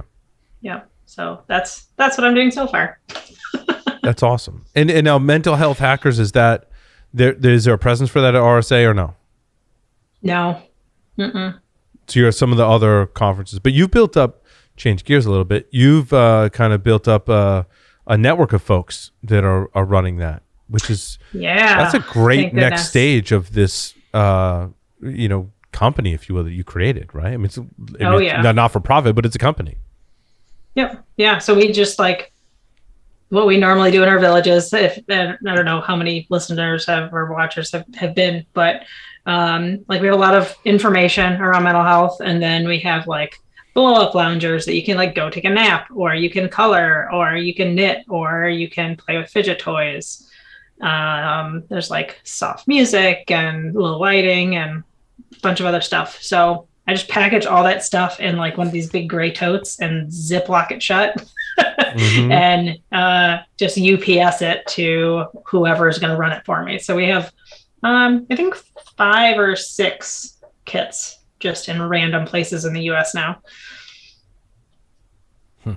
That's awesome. So what conference is coming up, Amanda? Can we see the mental health hackers and experience that? Besides Charm, KernelCon, Wild West Hacking Fest, Deadwood. Wait, hold on, go back. So for our audience, besides Charm, where and roughly when? That's Baltimore in 2 weeks. Okay. And then KernelCon, I've seen a reference to KernelCon recently. Where is that? It's in Kansas. Kansas is very confusing. Kansas City is one of those. It's weird. So like, there's a Kansas City in every state. Yeah. Right. I think it's like in the state of Kansas. At least two. Two that I know of. Yeah. There is a Kansas, Ohio, but it's not there. It's in like I think the state of Kansas. Soon. I don't know exactly when. No, dates aside, I'm just like any background you have on those conferences, because I saw a reference to KernelCon like the other day. I wore my KernelCon T-shirt the other day. Yeah, and we tweeted out from Hackers Health, so we like make sure people know we're going to be there. Let's see here. We just finished KernelCon 2022, Wednesday, March 30th to Saturday, April 2nd in Omaha, Nebraska. Okay, sorry, Nebraska. They're all in flyover states. It's fine. Right. Oh. Yes. Ouch. You know, Kansas, she has this wonderful. At least say ouch because he's literally in a flyover state in Idaho. So it's same. Yeah. I'm supposed to ask you about Blue Team Con. Oh yes, Blue Team Con. Blue Team Con's on there. We're gonna try and do DEF CON. We were like rejected officially from the villages, but we're gonna try and do our own thing in like a suite. Nice. So maybe. B-Sides DC. B-Sides DC. B-Sides DC. I know. I need to talk. I need to talk to you about that. Yes. Do we know anybody Texas we should hook Cyber her up Summit? with for B-Sides there? DC. Yeah, because Josh, you're involved with multiple B-sides in your Yes. kind of area, I'm on- because you're kind of in the like Virginia, Maryland, DC. I feel like you're involved with conferences in that general vicinity, right? Yeah, I run B-Sides Delaware. I'm on the board of B-Sides DC. Apparently, I'm being voluntold to help with B-Sides Philly. And Nouse, who runs, you might have heard of her, runs LV, lives like 30 minutes that way. So if you want to be at LV, we can talk. Wait, what's LV? Okay. B-Sides Las Vegas. That would be cool. Oh, okay. That is would not be your neck cool. of the woods. Okay. No, but I used to be on No, the but I'll board be for there that. anyways. there. Yeah. Nice. And somebody's asking if you can get a nose piercing at the Mental Health Hackers Village. Is that a thing? So There's got to be an inside joke there somewhere. There's a dolphin piercing that can go right there, and it represents a lot of. yes, it does. And then you're in a secret club. Larry had a lot more of those piercings back in the day. I think Larry could probably give a whole talk on like where and not where to get piercings. I've never had my nose pierced, and I just decided randomly, like a couple days before Blue Team Con this last year, that I wanted my nose pierced. And Ms. Bat used to be a professional piercer, so I'm like, just bring your stuff. And I almost passed out in the Mental Health Hackers room. Almost passed What a out from great what? role From model. like What a from great like, role From model. getting my nose pierced. But like from like pain, or just like the whole thought of like something's going through my nose. No, I don't know what it was. It was painful, but like I've experienced worse pain. But it got like stuck, and she had to redo it again. Yeah. And just all of a sudden I got really, really warm. Yeah. Had to lay down. Yep. And had people like rushing to get me alcohol, which was fine. But it looks all good now. I mean, it looks great. Yeah, it's fine. Passing out. it's Get good. her high octane alcohol. Right, yeah. Yes. Larry can tell some horror stories, though. I think. Someone brought me like warm tequila, and I'm like, no, like I'd rather be sober. Yeah. Ugh, warm tequila, gross. Yeah, Larry, you've had some issues. You've maintained some stuff, but yeah, you've had some. Yeah, some of it took out because of electively. I have to imagine yeah. that Miss Bat was simply mortified that you nearly passed out. I mean, she's such a sweetheart. She is so kind. She did a fantastic job. But I As kinda evidenced just, by like, the fact you moved- still I have a moved. nose. So wait, is Yeah, this like like a a regular? Is this like a regular thing at Mental Health Hackers? Like we can get piercings and stuff? We could make it one. Like that's just a I think that corner would be is good. piercings. Is this like an accessory? We were talking about this today, like your mental health and like how you dress and how that affects your mental Oh. health. Okay. Right? Sure. So Where I would you don't, get pierced, Paul? Do- what like, would you yeah. have pierced, Paul? you can pick, Josh. All right. Don't say that. I'll hold conspire on. with Larry. You and Larry can maybe discuss it, and maybe I get a vote as well. So we'll Yeah. we'll How crowd about just for- like all the listeners vote? Like just put where? up. That would I be think bad. that's great. That would be I think bad. Paul's gonna Everybody get- on Discord, tell us where you want Paul pierced Yes. at the next Mental Health This is Hackers. something's He has going below my promised to do belt it. to get Yeah, pierced. if yeah, that Josh. I think happens. I think he's going to get an Yes. abracadabra. I don't want to know what Give him that a is. ladder. I don't want Just to know give him what a that ladder. is. I don't think I want that. No, dude, the abracadabra. Yeah, I don't know what that is, but I don't want it. Shannon will enjoy it. It's okay. your wife will like it. It's like adding 3 inches. Perfect. Oh, wow. It's like Wow. It's like double. Wow. I know the piercing you should get, but it taints the one you I just didn't say mentioned. it. You were gonna. I know you were gonna. Oh, boy. Oh boy. Yeah. But I think that, So there is definitely there is a mental health. There bring is- it back to, there is a mental. There is. It's similar to like when I dress up in like a shirt and a suit jacket and stuff. Like, can you feel good about yourself, right? Like that's any kind of like that's just my case, right? But however you feel like you want to dress up, it can make you feel good about Yep, yourself. there's an absolute tie to some mental health things and disorders for piercing and some of the extreme modifications. Yeah. But also and- like working from home too, like you're in your pajamas all day. Like I like coming into the studio. Well, it's not every day. Sometimes I do work from home, but I come into the studio. I'm like, oh, this is my opportunity. I gotta put on pants today. I gotta put on pants, but sometimes like Right. maybe I'll put a nice pair of pants on, a nice shirt, like that feels good, right? Yep. Yeah. Same thing with like tattoos. Like, Yeah. And I can't go too long without either a haircut, a piercing, or a tattoo. Yeah, my tattoo appointment was yesterday. I was so gonna it say was- you've it got was a epic. you've got a thing. Yeah. Did you have some fix up work or no, additions? from the wrist down is all new as of, but finished at 10 o'clock last night. So Really? Yep. Nice. Yep. I noticed the You're fresh. I noticed Fresh. the saran wrap, but Yep. I didn't notice that ended at your wrist before, didn't it? Yeah, Now that you it- say that. Yeah, Now that you say move that. it to the camera side. Well, sort of. Yeah. It ended here, and all the back of the hand stuff is all new as of Nice. there as of last And is that night. still Star Wars themed on your? Nope. Yeah, I can't see with the glare. Okay. Nope. Oh no. It is Pirates of the Caribbean. Nice. So Jack. no, so much for ending at the risk, so you could cover it with a shirt. Yeah, that ended a long time ago. Yep. Ah. My Whatever. I know retail it Sayers did. career is effectively over. So, Aw. Well, oof. the picture in Discord of you with the thing in your nose, Amanda, is something else. Thomas is done. Yep. There you go. You're welcome. I think thankfully folks are a lot more open minded about stuff like Oh that. my gosh. Yeah. I think if you've experienced that kind of firsthand, I mean, if you will, I mean, literally, and right? figuratively. Yeah. No, I mean, and for a long time too, that I was even incredibly self-conscious of it. In that, when I got tattooed below something that was relatively difficult to hide, like I resorted myself to the fact that I was going to wear a long sleeve shirt to work for the rest of my life, and that doesn't matter anymore.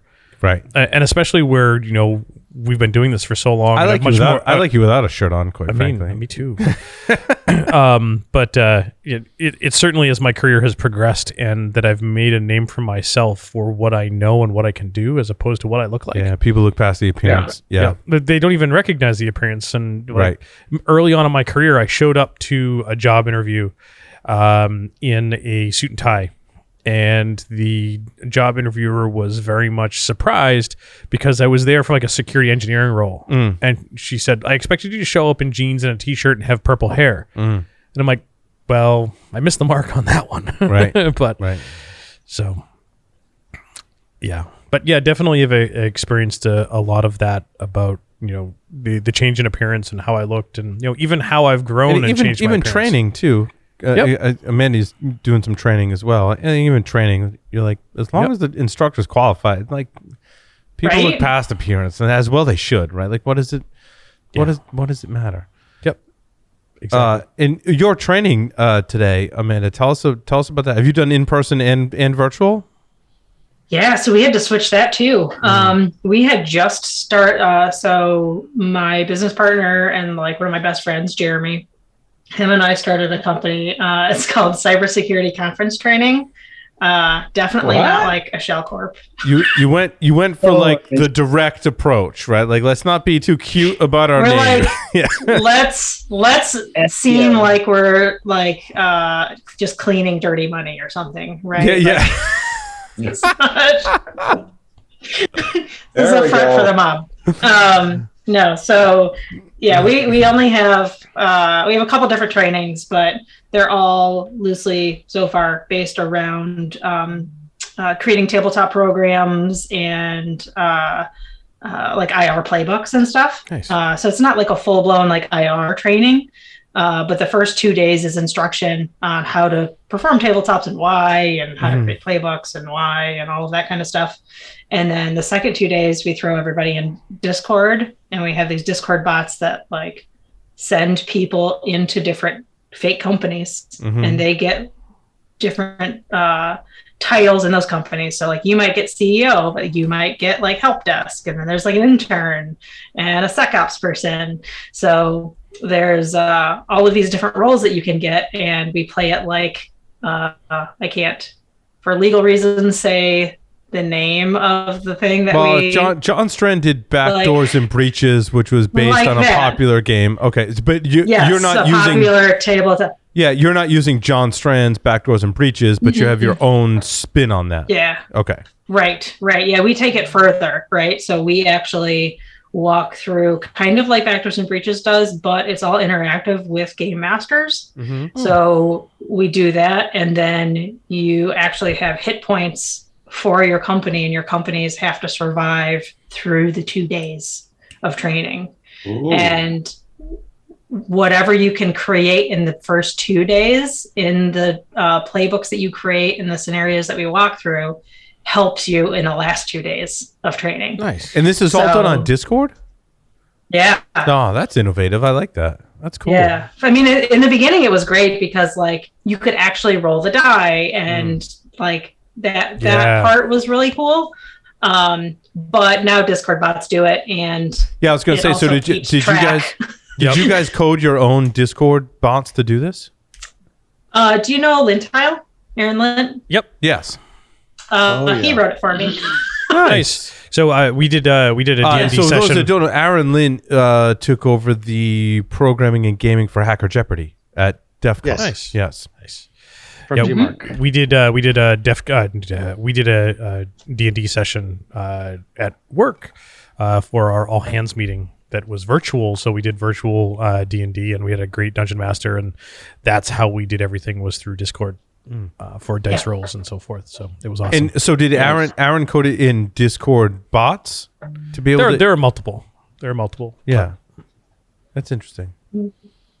Yeah. And like it keeps track. So like if somebody, say they go to, let me think of an example. It's not in a class, so I don't like ruin anything. Like you got email. It reminds me, Amanda, of the text-based games where you answered questions. What were those called? Muds? Yeah. Muds? Yep. Was it Muds? Yeah, Muds, kind of. MUD Muds, right? Yep. Multi-user dungeons. Yeah. Yes. It wasn't a 007 game. Which is different from multi-user BDSM houses, just to be clear. You sure? God. One could say instant response is kind of like BDSM. Yeah, multi-user BDSM You have house. to be, glutton for punishment. Right. That's really interesting how the things that are old become new again, right? Yeah. So basically it's a Discord bot that is a MUD focused on incident response. Yeah, and it tracks everybody's decisions. So, like, if you have business email compromised, like, oh, I want to like kick this user, I want to reset his password. You have to roll for that decision, and if you fail, like, worse things happen. No, you can't change my password. Hacker uses Active Directory. Can't change password because I'm locked out of my account or whatever, right? You can build those scenarios into the game based on real scenarios they have. Yeah. Yeah, and every scenario that we do is based off of something that either Jeremy or I have encountered. Right. Like real scenarios. You can't change my password. There's a critical business function that depends on my user account and password being the way it is, because it's hard-coded in a script. Yeah, that never happens. Hard-coded in the script. I was waiting for you to say that I hate you so much. And there's so many services that all of our services that are running use that. Wait, all our servers are running. Why are none of our batching functions happening in PCI world? Oh, wait, the developer's workstation is off? No. No, it's not the developer's workstation. It's so much fun. It's that 486 DX266 running DOS with a Novell NetWare client connecting to a Novell NetWare 312 system. It's built into the wall. Yeah. Wait. What's going on here? We have a fully up-to-date network. Everything's patched and updated and everything. Yeah, except for the Windows 98 machine running your badging system. Yeah, but wait, Josh, we have backups. Can't we just restore from backup? Oh, fuck you. I'm sure the roll. I don't know. You have to roll. You have to roll for it. Roll for initiative. I tell you what, when you roll the dice that a backup is going to work, like your odds are not, the odds are not in your favor. Some of our companies, like, they get different skill sets. So, like, one of the skills that you can choose in the beginning is your backups never fail. Yeah. Ooh. So that's like a skill that you can do. You can also summon Dave Kennedy. Like that's one of the skills. No, And nice. Oh, It's just a one-time use. Everything gets fixed. I was going to say, but Magic. does everything? It should be a random. Like either everything gets fixed or everyone gets a hug, or you all have to go to the gym and Ooh, lift I weights. like that. Or you all gonna go to I the gym like and lift that. weights. And if you go to the gym and lift Yeah. weights, then everything gets fixed. Yes. Oh, that's great. We can add some more dimensions here. I mean, that is incident response. A lot of dimensions to incident response for sure. That sounds like a lot of fun, though. I mean, I think it's a learning should be blast. fun. It sounds like you're making learning fun, which is awesome. Yeah. And I like interactive trainings, right? Like Yeah, there's a lot of trainings out there that I think people will join our trainings sometimes and just think that they're going to sit and like work and like listen to it in the background. And then day 2 comes around. We're like, all right, class, yeah, yeah. I need yeah. you to do all of this in preparation for tomorrow. And then, not having the interaction doesn't give you as much knowledge around the subject, I don't think. Yeah, it's interesting. I mean, not that there's not value in those classes, right? But I think the traditional way to think about learning is that you can do a couple of different paths, right? You can listen to what the instructor says, every word, and try and pay attention the whole time and do the labs as they're coming at you. Or you can just work on all the labs until you get stuck and then pay attention to what the teacher says. Unless they've said that and you missed it, which happened. I mean, those of us that have taught know all of the different student personas, Oh, right? yeah. That work that way. Oh, yeah. But I think a great way, Amanda, to do the class the way you're describing is like you have to basically play the game, right, and be engaged with the content, which is awesome. Yep. So when you move this to a live in-person training, will you still leverage Discord to do a lot of that stuff? Yes. Awesome. Yes. Awesome. Oh, yeah. Yeah. Like it's so much easier. Before we were running around with notebooks and like scratching notes so we could keep track of where every company was with their decisions and like the actual IR process. And it was horrifying. Yeah, but I mean, there's there's also something to be said for physical infrastructure as well. Because Larry and I, with CCDC, is what I'm thinking of. Like when there was physical, it was nice to have that physical infrastructure, and then day 1 ends. Then you could make changes to the physical infrastructure, like go in and just unplug a couple of Ethernet cables, right? Like simulating that virtually is certainly on the table as well. But it was neat to have the physical aspect to that, right? Yeah. Our first time we ever gave this training, we also after every like actual tabletop exercise, we also did hands-on learning. So like I would teach somebody how to do a password spray, how to detect it, how to prevent against it, that kind of stuff. Awesome. And never having built a lab for training before, never thought how it would bring the lab to its knees when you have 15, 20 people performing password spraying. Uh-huh. It's a thing. Against like we've all one been there, DC. Amanda. Yes, we've Been all there, done been there. that. Yes. Yep. Got the heartache. Like, oh gosh. We just no. had this with the IoT course that we deployed for SANS, and that one of the devices that we were doing some attacks against was Router OS from MikroTik, and we stood it up on bare metal ARM at a provider somewhere on the internet. And after the second class, we go to run it again, and we can't contact the damn host. Turns out the provider took it down and suspended the VM because it kept getting hacked. Like, that was the point. Yes. We're doing it we're from the government. We're here to help. Yeah. Fortunately, it also, the same exploit works on Router OS for Intel, so we just provide a local VM for that now. Those are all good lessons, though, right? Like this is one of the things we've been providing as a strategy roadmap for CISOs, as like you have to do these tabletop exercises because otherwise you don't get engaged. People like legal, like your media, your PR. Yes. Think of a ransomware engagement. Like unless you've exercised any of these and unless you have a written down procedure, if you've not tabletopped it, you really are at a pretty vulnerable state. And that, from a corporate standpoint, especially bigger corporations, is something that they have to do in order to be prepared. It's a disaster recovery and strategic cyber mitigation that if they're not doing these tabletops, I don't think they're actually any more prepared than someone that doesn't have EDR or good visibility in the SIM. Yeah, not all of us worked at a university in the early 2000s and experienced that firsthand. That's where tabletops come in handy. We didn't need tabletops. Yeah. The problem Every is week it was a new incident. The problem is in the university it wasn't a tabletop; it was an actual. It was an event. actual incident. Yes. Yeah, more than one a year too is also helpful. Like people forget. Oh, dude, it was Yeah. one of my. I mean, in early 2000s, we went from Rate to Code Red to Blaster to what SM&D. Like it was nonstop. I guess we still have that It wasn't today. tabletops, it was real life. And it was real life. Yeah, tabletops is a nice way to simulate that for sure. Yeah. Yes. So basically, tabletops are for when you're in the early 90s or when Tyler is around. Yes, or that. Or that. No, you don't want Tyler to do a tabletop. You want Tyler to do a live fire exercise.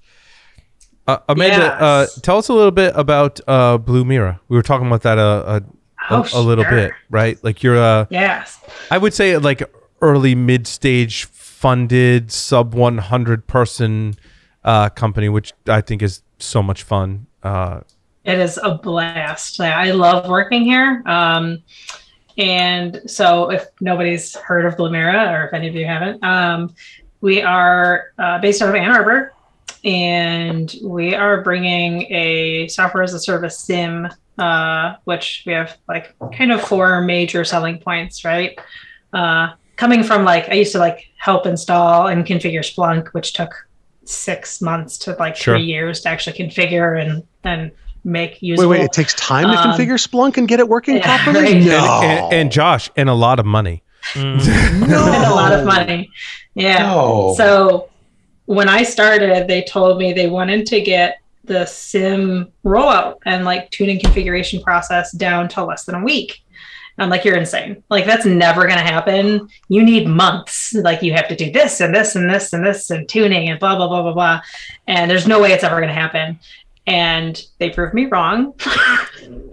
Nice. A couple of years later, right, which I'm super glad to say. So we can roll out a SIM as long as like you can automate like the PowerShell script to your Windows boxes if you have on-prem in like less than a day. So we've had some customers roll it out in hours, or now, like, what was it? I don't even know what today is.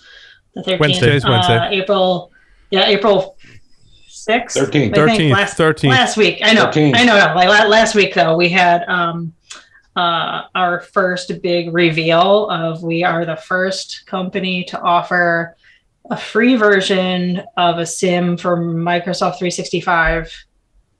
Where you don't have to talk to a salesperson.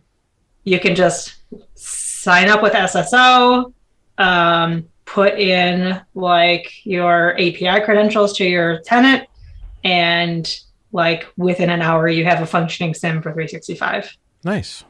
Like with all of our Hey. detections. So I think we have like And 30 it's or free? 40 or something for 365. Mhm. Free. Yeah. For how long? Currently forever. I mean, your data isn't there forever. I think for free version, it's there for like 3 months or something like that. So I don't know for sure. it rolls every 3 months. But you're also helping I think automate so. automate the Ain't bad. deployment out to the rest of the AD environment, right?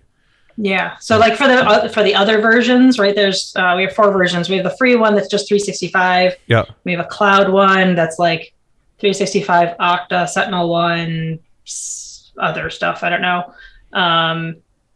I know that there's another one in there somewhere. But then we have like the full version, like if you have Fortinet and like a WAF and Linux boxes and on-prem AD, like that's like the full version. Gotcha.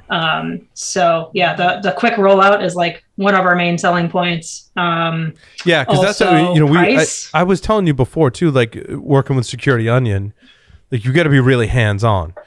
Yeah. Hands-on setting it up. I mean, Doug and Burks and team has created a great, open Oh, source it's project wonderful. and awesome stuff, right? But you got to be hands-on with it. And Doug's Yes. done some training for our audience. We've And covered know it in your technical- stuff. Got to know your stuff, and you got to be able to deploy Yeah. it on your own. So like when it comes to Linux, I'm like, oh, I can get this agent out there like no problem.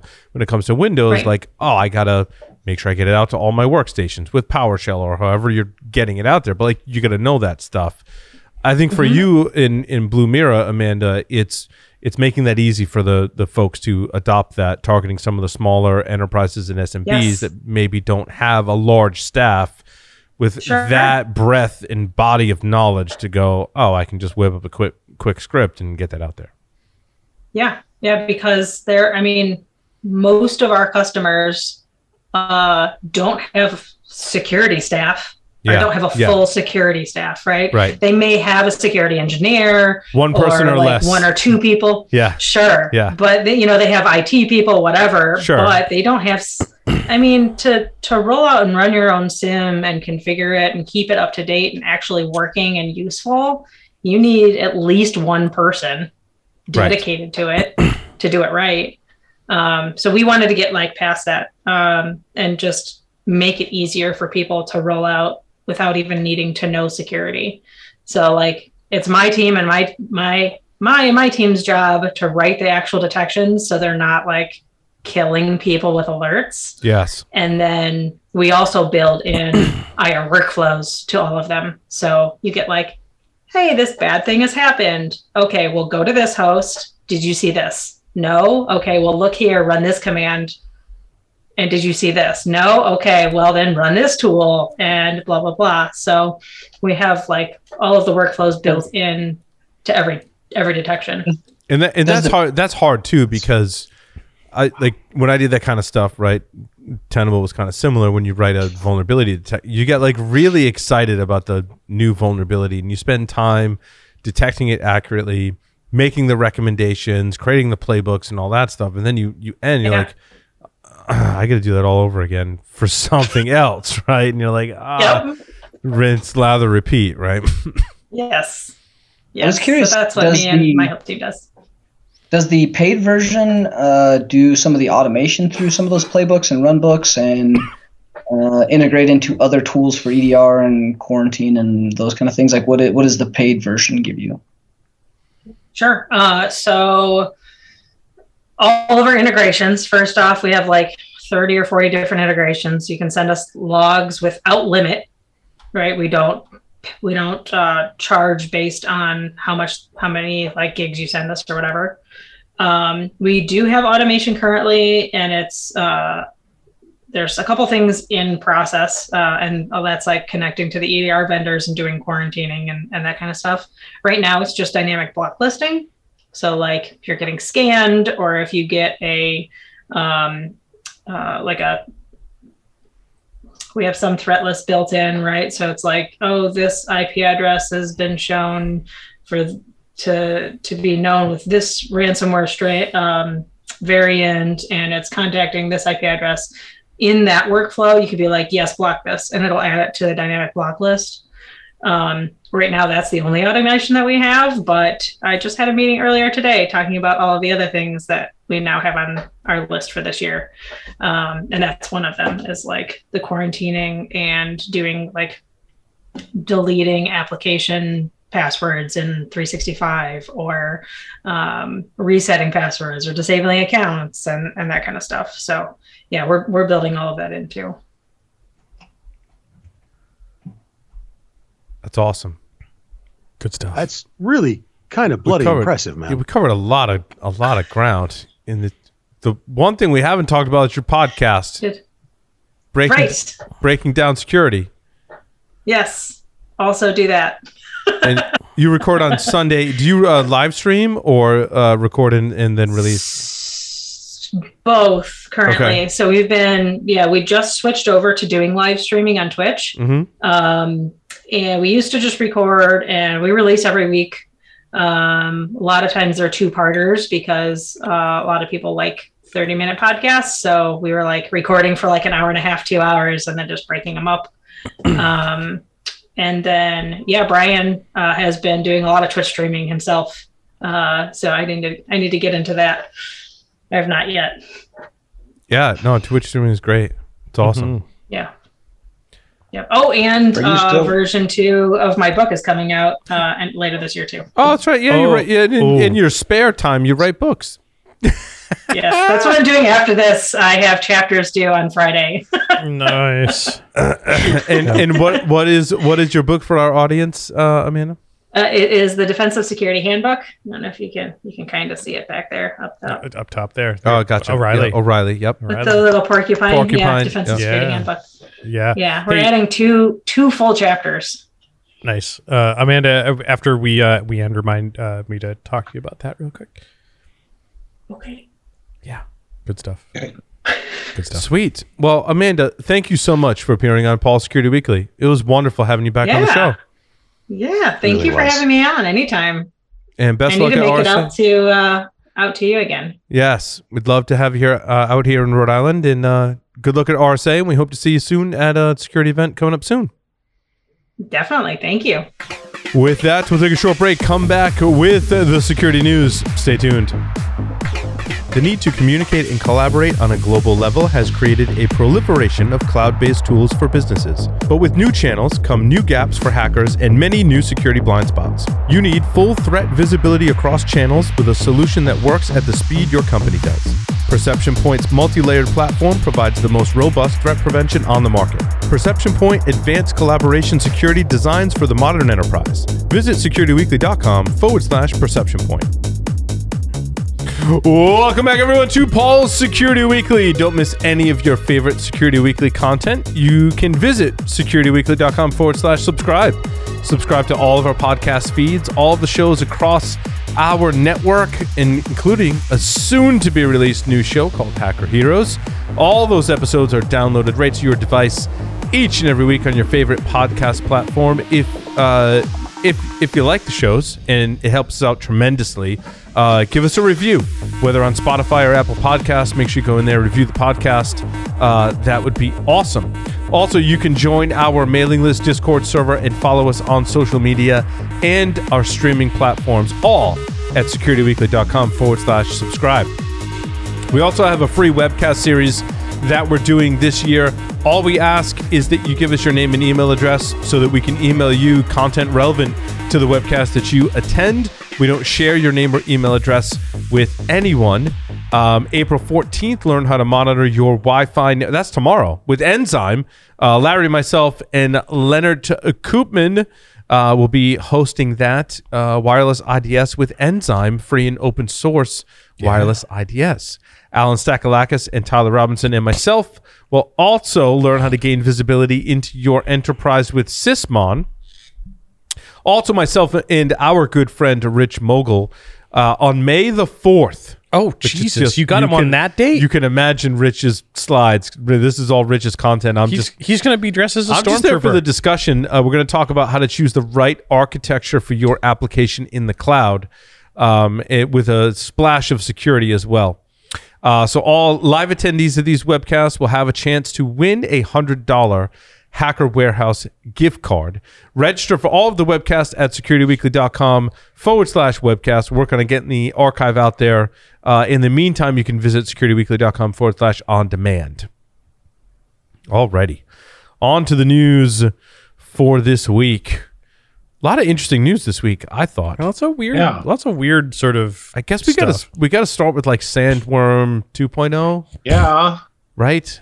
And apologies for having some stories in there that you covered last week. No worries. Dude. So we can skip those and just move right You along. picked like the good ones we covered last week too, so we can Of course. cover them again. Like, dude, great minds think alike. For how many years now? Like the porn on the charging stations. Yeah. That was interesting. Like, yeah.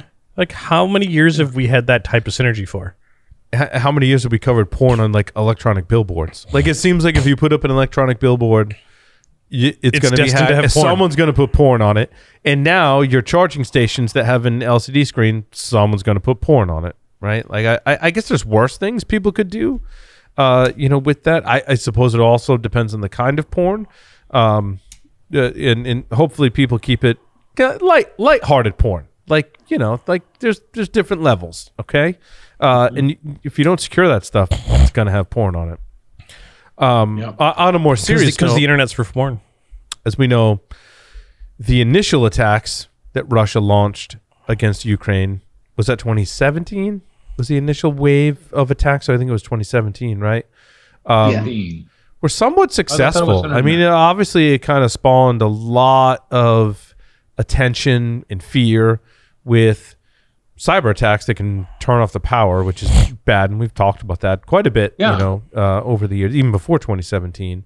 So now, what I thought was interesting is this new wave, and there's lots of different names that they're calling it in the article, and you had to see this coming. So, In-Destroyer malware, right? So this is what they're calling In-Destroyer 2, also dubbed Sandworm. The original attacks, we can certainly, they call it out right here in the article in Ars Technica by Andy Greenberg, right? Who's been following these stories very closely for many years. Unit 74455 of Russia's GRU military intelligence called out specifically as In-Destroyer or Crash Override in disrupting the power grid in Ukraine. And now we get a new wave. What I thought was interesting is that Ukraine's expecting, like we all expected, especially folks in Ukraine are expecting, like Russia's going to try this again, and like why wouldn't they, right? Like this is like the punch is coming, so you're going to get ready for it, and you're going to try and duck. It seems like, and again, I'm just reading what's in the popular press, as it were. My comment was, turn the power off once, shame on you. Let it happen again, shame on me. So this was it was quoted in the article as relatively limited damage from Russia's cyber operations. They say represents not merely Russia's lack of focus on cyber war as it carries out a full-blown physical war, but also Ukraine's growing ability to defend itself in the digital domain. I think that's really interesting that they're kind of calling out like Russia probably could have done a better job with this attack, but also coupled with that is Ukraine's increased cyber defenses, as also I think is in the mix that folks like the U.S. and others are helping Ukraine with their cyber defenses, because we're on the side of the good guys, and the good guys, we help each other. Tyler's going to comment here. Tyler, I know you're chomping at the bit to weigh in on this. I set the stage. Turn over to you now. Appreciate that. No, I think there's a lot of things at play. One, we've seen the 2017. We're going to call that a test. 16. Yeah, we've seen, we've got multiple variations of this, and we can attribute a good portion of the code between, Isaac Wiper, Caddy Wiper, Whispergate, a couple of the deployment mechanisms for some of the other wipers we're seeing. All of these really, they tie in and correlate, but are we seeing things from a lens of this is a quick one and done? Like they've already got physical access. They've already owned good portions of the country. Why would they launch these particular attacks? My theory is, and again, this is 100% me, no corroborating evidence that can be publicly shared, is this may be another test where they were checking out their capabilities. They're looking at very specific functions that are highly probable to the power within inside of Ukraine. One, to test those functions, test the rewrite of this, because this was highly rewritten. The In-Destroyer 2 is an entirely new update of modules. But the very specific tasks that they were looking at using and the way that they've modulated some of this makes it, again, like, they're unfocused, but was this to test out the new capability that they've not had a chance since 2017 to retest some of the tools, and they're looking for the next bigger hit? So I think there's quite a bit in play with all the different toolkits that we're seeing from a wiper standpoint. Like, sure, we're seeing I do agree. I think there's some. There could be a lot of deception here and a lot of testing and feeling out the waters. I also feel like it could be as simple as, if you follow MMA fighting, right? And you look at you throw certain punches and kicks to see how your opponent is going to defend those, right? Yep. And you're kind of the best and the smartest fighters are adding it into their database of like, okay, like I tried that and here's how they responded. So when I craft the next attack, it's going to look different based on that. In this case, the person's response. In this case, based on the nation state's response to that. I tested some stuff. Here's how they responded. Let me go back and tune and tweak, and then maybe launch the next one. That this isn't. I guess what you're saying, Tyler, right? This isn't like a one and done kind of thing. It's not like, I tried attacks against the power grid, didn't work, I'm moving on. This is constant iterative testing and until you get something that works. And it's a good step in time testing for what visibility they have, what responses, who is implementing and helping them, where did the modules and stopgaps the way they were intended. I don't think anything was not done that was supposed to be done. But also you look at the satellite hacking and Acid Rain and the firmware brick there. Again, why hit all the consumer ones when those could have been leveraged for much bigger targets? That could have been in-memory things that could have been done for relaying, potential botnet activity and implantation. Like, again, it doesn't add up to, unless they're literally just grasping at straws and they're not that organized and different groups are not communicating as well, which is entirely possible. We see that in our own military. I think in the satellite case, that could be the case because firmware is near and dear to my heart, right? I would, if I was in charge of the offensive cyber operations, I would not have squandered that opportunity, right? I would not have gone to let's brick everything. I would have gone low and slow. Yep. And in that attempt. I've got a theory and untested, and I'd love to float it by you. Yeah. We're seeing, from what I'm hearing, we're seeing sort of a subpar cyber response from Russia, and like the satellite thing, like they did it and they squandered that opportunity. And from my understanding, that Russia has always claimed that no, it's not us. Like none of the stuff is our cyber whatever. But how much of the actual stuff that Russia, and I'm using Russia, is doing is mercenary based, pay for hire? Like they've contracted some hacking group to go do X, Y, and Z, so that the government can really say, well, we didn't do it, but they paid somebody to do it. So they're being honest, as it were. And I'm wondering, because these groups have more ready access to internet data, that they can make decisions about what they see in other forms of media because they've probably been granted more access to be able to deliver these attacks, that they can maybe make some decisions about, hey, maybe Russia's not doing the right thing. And we see all this non-state sponsored media. So while they're getting paid by the Russian government to do all these hacks, it's kind of like, well, we'll try. We'll try. We'll still get paid from Russia. I see what you're going, man. We'll still get paid from Russia, and we'll try. And we'll be like, hey, Russia, that's the best we could do. Yeah, it didn't work this time. But we can try again with something a little bit more. It's an interesting theory, Larry. I like it a lot. Yeah, we did this SAT thing. I'm like, oh, yeah, maybe we made a mistake. We didn't leverage that for all there could, but they're offline now. And now they can't be used. So yeah, I think there is a lot of that happening, and from a denial of service standpoint, breach standpoint, like you're seeing a lot of the pro-Russian criminal activist groups getting involved. I mean, you got Lorik 53, you've got a bunch of the Free Civilians, you've got even Conti and some of the ransomware that are bought into and paid off or have a mutual understanding with government entities. So you have a lot of that interaction. I think some of the code for some of the more advanced implant and wipers, like not all of them, like you're 100% Larry. I think there's a lot there that is not public, but the wipers and the code sharing between some of them, like the hermetic wipers and the implant systems used for those, are pretty specific. So unless we had some misattribution early on, which is entirely possible, I think we're starting to kind of see some overlap, and we're starting to see the sophistications between the different groups. Like there's a big difference between some of the FSB groups and some of the GRU groups, and there's a definite difference between some of the handlers and managers of those different groups and what their targets are and their sophistication level. So we're 100% going to see that, and I think we're going to continue to see that as we move forward.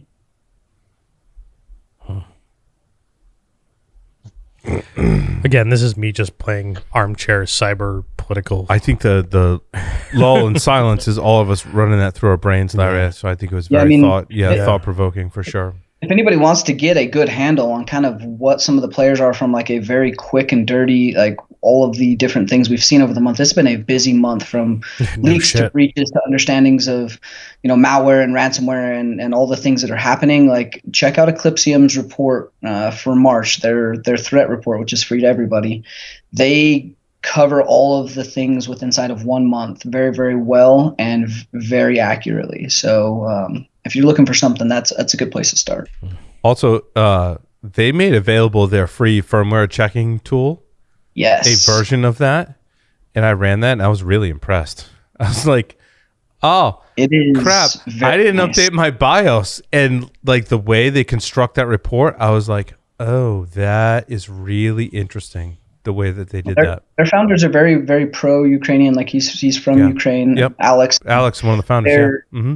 They're doing amazing work over there, like in the shadows at night, all of the things and extra effort they're putting forward. Like Eclipsium is the forefront of a lot of help that's going on at the firmware and low level Intel base level. So yeah, definitely give them some support. They're offering help inside just with their free tool, but if you've got other stuff that's critical with inside Ukraine, like reach out. They're working tirelessly to help anybody that's working on Ukraine stuff. So. The written piece this week that, quite frankly, could win an award for journalism from Andy Greenberg. You're talking about the Wired one, dude. Andy Greenberg is like legit. He's on fire, dude. Amazing journalist, an amazing writer. Like that dude. I mean, let's put cybersecurity aside for a moment, right? And kind of nerd out on the way you construct a story, on the way you do copywriting, on the way you like hook a reader and get them interested in a story.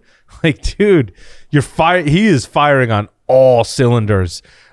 He's got a couple of articles that I think the Ars Technica article on Russia's Sandworm, dude, that's Andy Greenberg. Yeah. Right? But the article we just covered was Andy. And then you can read, I mean, it reads like a book. Dude, I had a lot of stuff I should have been doing in that half hour that I read that. It's not a short read at all, but it's totally worth it. Where is that story? It is your story number 14? How Bitcoin tracers took down the web's biggest child abuse site. Oh, different Andy Greenberg. Other article. Yeah, 14 is his article.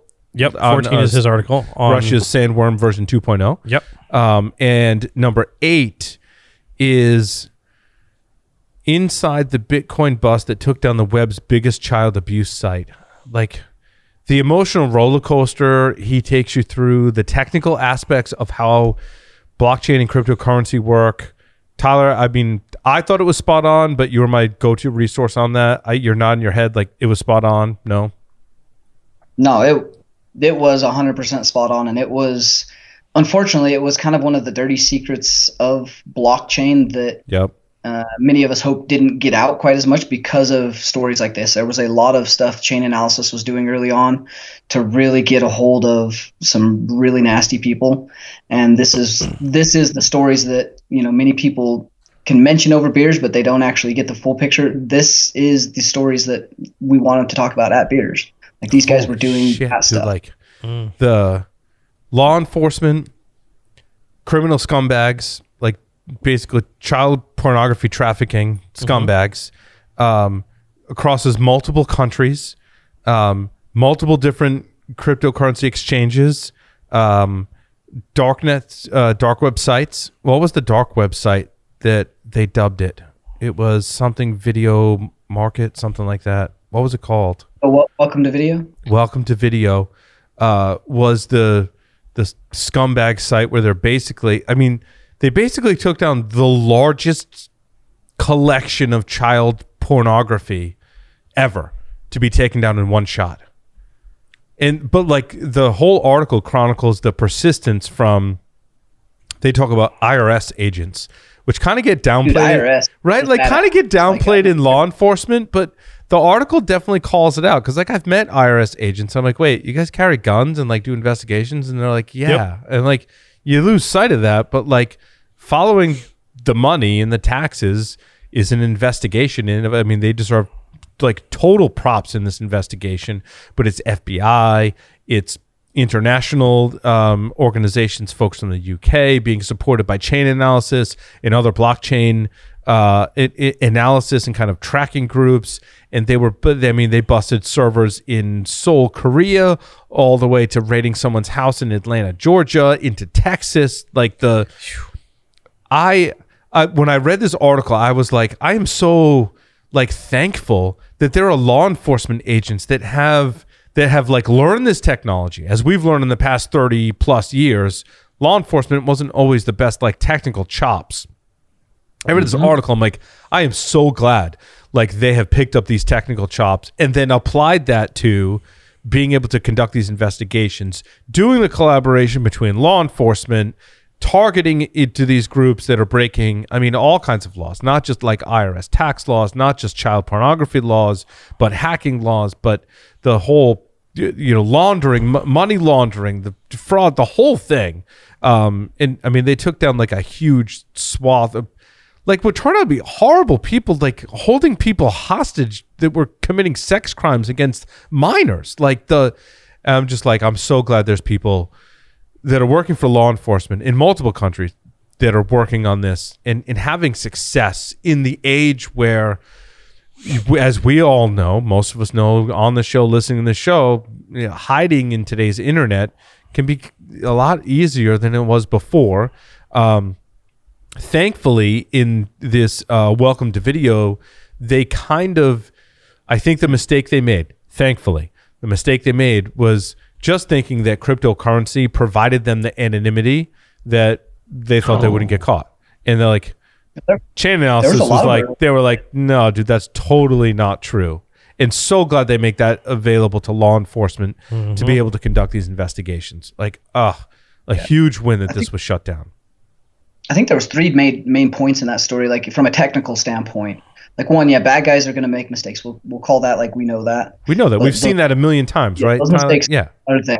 Yeah. The pieces that you don't expect is the importance of relationships across multiple verticals, industries, and boundaries. Like, a lot of that couldn't have happened without some of those early established InfoSec, or call it, interdepartmental or cross-departmental relationships, like the relationship in Seoul, some of the stuff with HSI. Those things, if people hadn't made those relationships and kept good connections and done good work between each other, like, some of this wouldn't have happened. The second piece to that was like some of the novelty and ways in which Chain Analysis and others are doing the collaboration and then the tedious work of tying those back to individuals. I mean, that's real investigative work, but they've got some very creative ways to do that. And realizing how early on they were doing that really shed some light on how far ahead, like, IRS and some of the other departments are that are using it. There's not everybody that's there, so we have to be able to do that. The third piece that I really seen was the hardship they had in educating and having to brief and continue to fill in local law enforcement, state law enforcement, and the people that have to take down the people. Like, not everybody knows, all the evidence you're providing them in a nice package. They still don't get it, so you have a lot of continuing. But I also think, Tyler, along those lines, like 3A is the forensics that have to take place, right? Like, they seem to be able, reading this article, they seem to be able to do that pretty cleanly. Like, they don't go into detail in the article, but I read between the lines, and it seemed like they nailed that like capturing the forensics evidence, analyzing the forensics evidence, feeding that back to the investigators seemed like a really well-practiced loop that they've learned over the past 20, 30 years as computers, like 30, 40 years ago, right, is when we first started seeing computers using crimes. Like, now we fast forward to today, like 3A in your list, Tyler, is nailing that forensics and getting the right information to the right people to be able to go make those arrests and bust down doors and get the people who were committing those crimes in being confident in doing that. And like, it didn't seem like there were a lot of mistakes. Like, they didn't bust down the wrong doors. They didn't like make mistakes where it wasn't admissible in court and all that stuff. And that shit you can get wrong pretty easily, right? Real easy. It's easy to get that shit wrong. And they nailed it. And they nailed it. And you have to nail it with these people. You have to nail it. You have to. Yeah, they realized it could ruin someone's life, and even a misattribution would still ruin their life. So they were very cognizant of how right they had to be, and that was, also you got to feel some of that weight of what they were doing. Right. I mean, and there were some like true scumbags in here, but there was also people who were like, PhD accomplished academics. One person, the way he leads in with the article is like a vice principal of a school. And then he got implicated in other crimes where he was assaulting kids at the school. I don't know if those charges were dismissed or what, but that was kind of brought to light. I mean, some of that stuff gets battled out in court in hopefully they go to prison for a really long time, regardless. But still, like I was impressed with law enforcement wholeheartedly in this article, and like really encouraged that people fighting the good fight. Absolutely. Also, Andy did an amazing job writing this up. Like you should, as a listener, make sure you go read this article because like and that was your story number number 8. Yes, posted in Wired, inside Bitcoin bust that took down the web's biggest child abuse site. Yeah. Awesome. Just want to make sure we're telling our listeners to yeah, go read this. Yeah, I'm gonna have to read this go later. To the show notes, right? You should be able to find it on Wired. Like it's pretty. Yep. I'm gonna have to read this later too because I missed this. I was. It's a long read, dude. Like you're in for a journey. Like it's basically like a chapter or two of a book. But it's like, worth it. It's not a lot of articles where like it's worth like most articles would give you like this is a 3-minute read. This is an 8-minute read. Like Tyler said. This is like a 30-minute read. Yeah. Like those are the good. Those are the like for the ones that like come out of these were the good ones. Like I think there was a Wired article that we discussed a while back about some of the crypto stuff that the Russians were doing during World War II, and like these are some stuff that gems, are crazy. Man. We read a lot. I mean, you listeners see it. Like you see the articles we cover. You hear us talking about them. Yep. Some are a quick read. Some are a very technical read. You got to go back and do some research. Some are just like you just got to go read it, and not a whole lot of technical stuff in here, and it's explained very well, which is rare. Not everyone nails the articles. Has Andy Greenberg been on the show? We want to bring him on the show. Awesome. Yeah, he's definitely on the short list of bringing him on the show. Andy, if you're listening, yes, definitely need to have Andy on the show. If nothing else, to say thank you to a bunch of things that he's written, right? And bringing this stuff to light.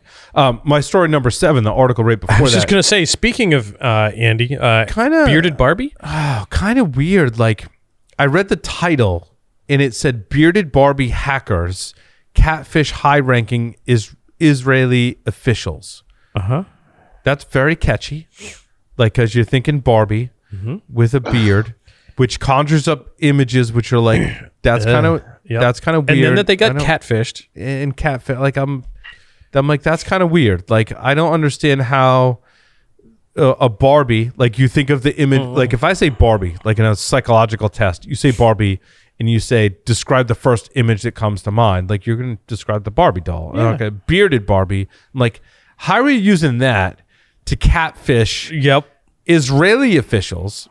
Because Israeli people are just some of the most amazing people on the planet that I've ever met, right? In so many different aspects.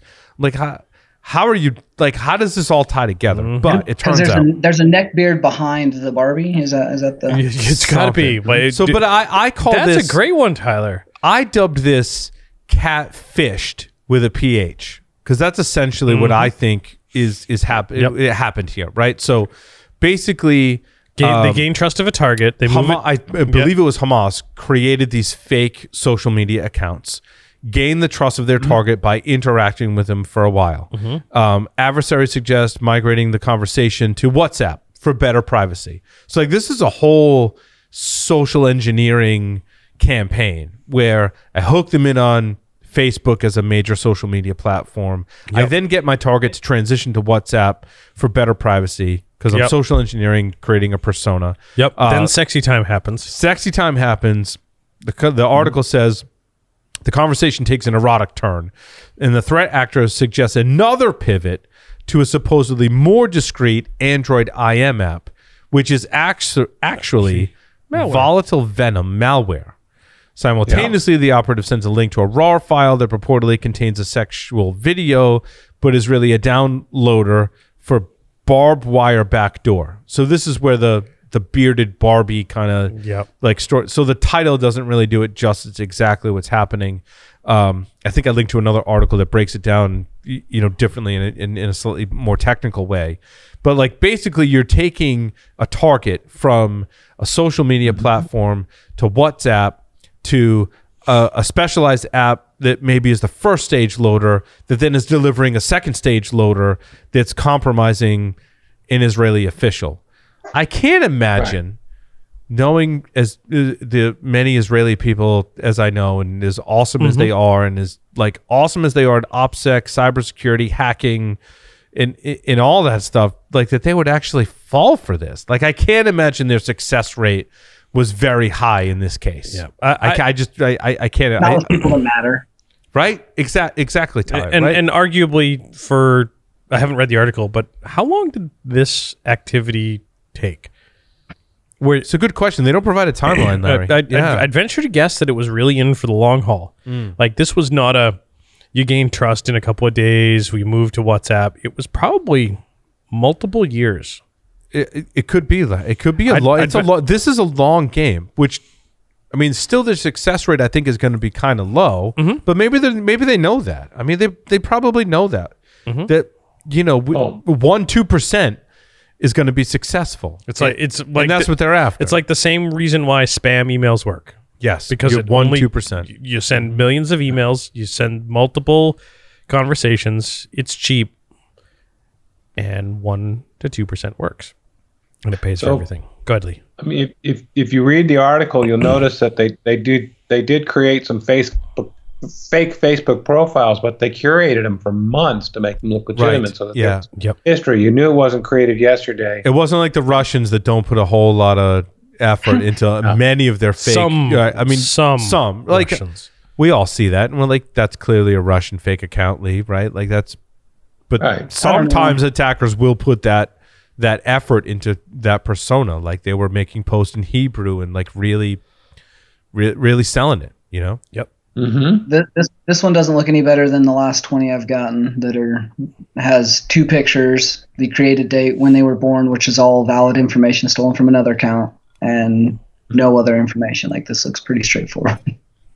Yeah, I think it did kind of hint towards the AI. Yeah. Excuse me. Sorry. The AI that like creating the images.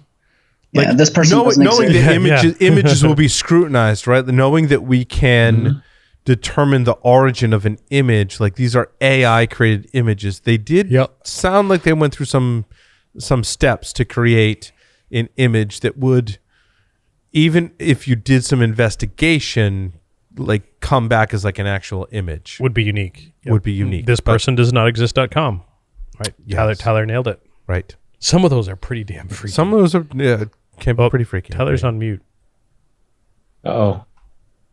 I can see the lips moving, but ain't nobody Saying home. Some of those are just taking pictures out of pictures, like going through photo albums, cropping out and re-editing and touching up so that the hash values are different. You don't get the same TIN-I response from some of the pulling them out and modifying them a little bit. Dude, that technology totally exists. So the latest Pixel, I got the latest Pixel last year. I don't know if you guys used this feature on the Pixel or the latest versions of Android. I'm not sure how far they backported this feature, but if I take a picture of Larry and I are at a restaurant, right, and I take a picture of Larry and there's a bunch of people and crap in the background, like it can like automatically I forget the exact steps, but like I go into edit, I go into like advanced, and I go smart crop. It will, using AI and machine learning, look at people in the background and objects, right? AI machine learning, everyone drink. Using that technology will eradicate all of that stuff from the background to give me just Larry. Which, I mean, I've tested it quite a bit. I'm like, that works really well. Smart Erase, I think it's called Smart Erase or something like that. Yeah. Like it works. Other pictures? Lee finds this conversation incredibly boring. Yeah, right. Yeah. It's jet lag. I literally saw you nod off. Yes. Yeah, I literally saw Lee just nod off for a minute there. So, but I can see attackers using that kind of similar stuff to create, right, images that are like, kind of past some of the initial filters, right? Anyway, Nginx. Some exploits. Like this is like breaking news. Like this came up on one of our earlier segments today.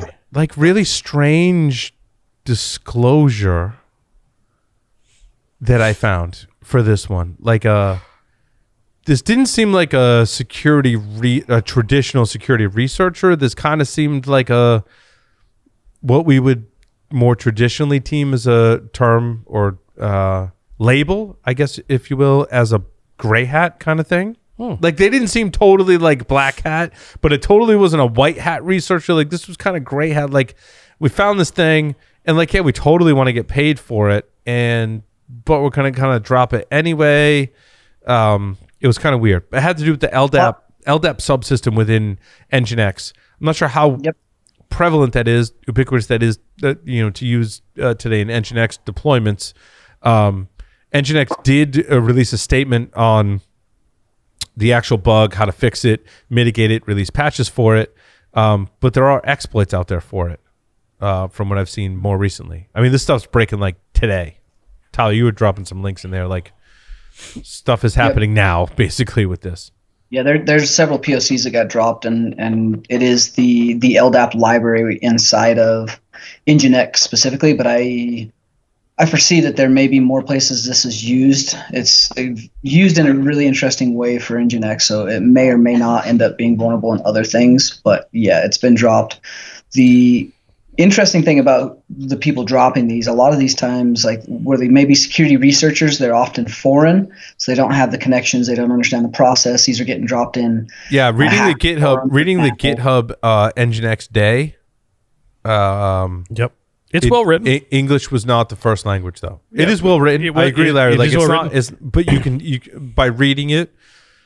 I think that's something as like incident responders and security researchers, we kind of glean like when you read the English text, we categorize it, right? Like English is not your first language is the obvious first like bucket we put it in. Update 8, as Nginx have now released a blog post like that speaks to me right there. Right. I've read 1, 2, 3, 4, 5, 6, 7 words, and I can tell not native English speaker. There is definitely a difference between someone who has English as their native language and just isn't really great at writing versus someone whose English is not their native language and is trying to write something in English. Like, I don't know. As investigators, we've kind of learned to distinguish between the two. There's subtle ways in which they learn English based on their native language and the way they were taught based on their native language. Yeah.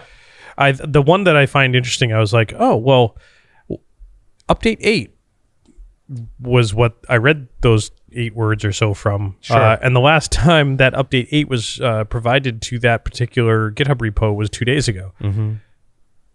Oof. Like, this has been out for 2 days already?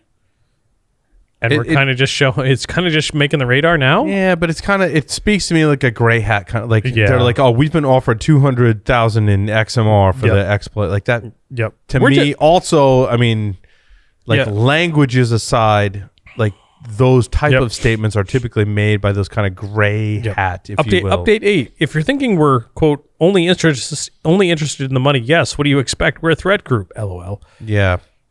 I'm very wondering. Oh, you're siloning, Lee. Damn it. And he's got important There's stuff a lot to of say. things that are being protected right now by Nginx. So the amount that this is worth, like, I can definitely see this. This is almost a Log4j in that it is widely deployed. Yep.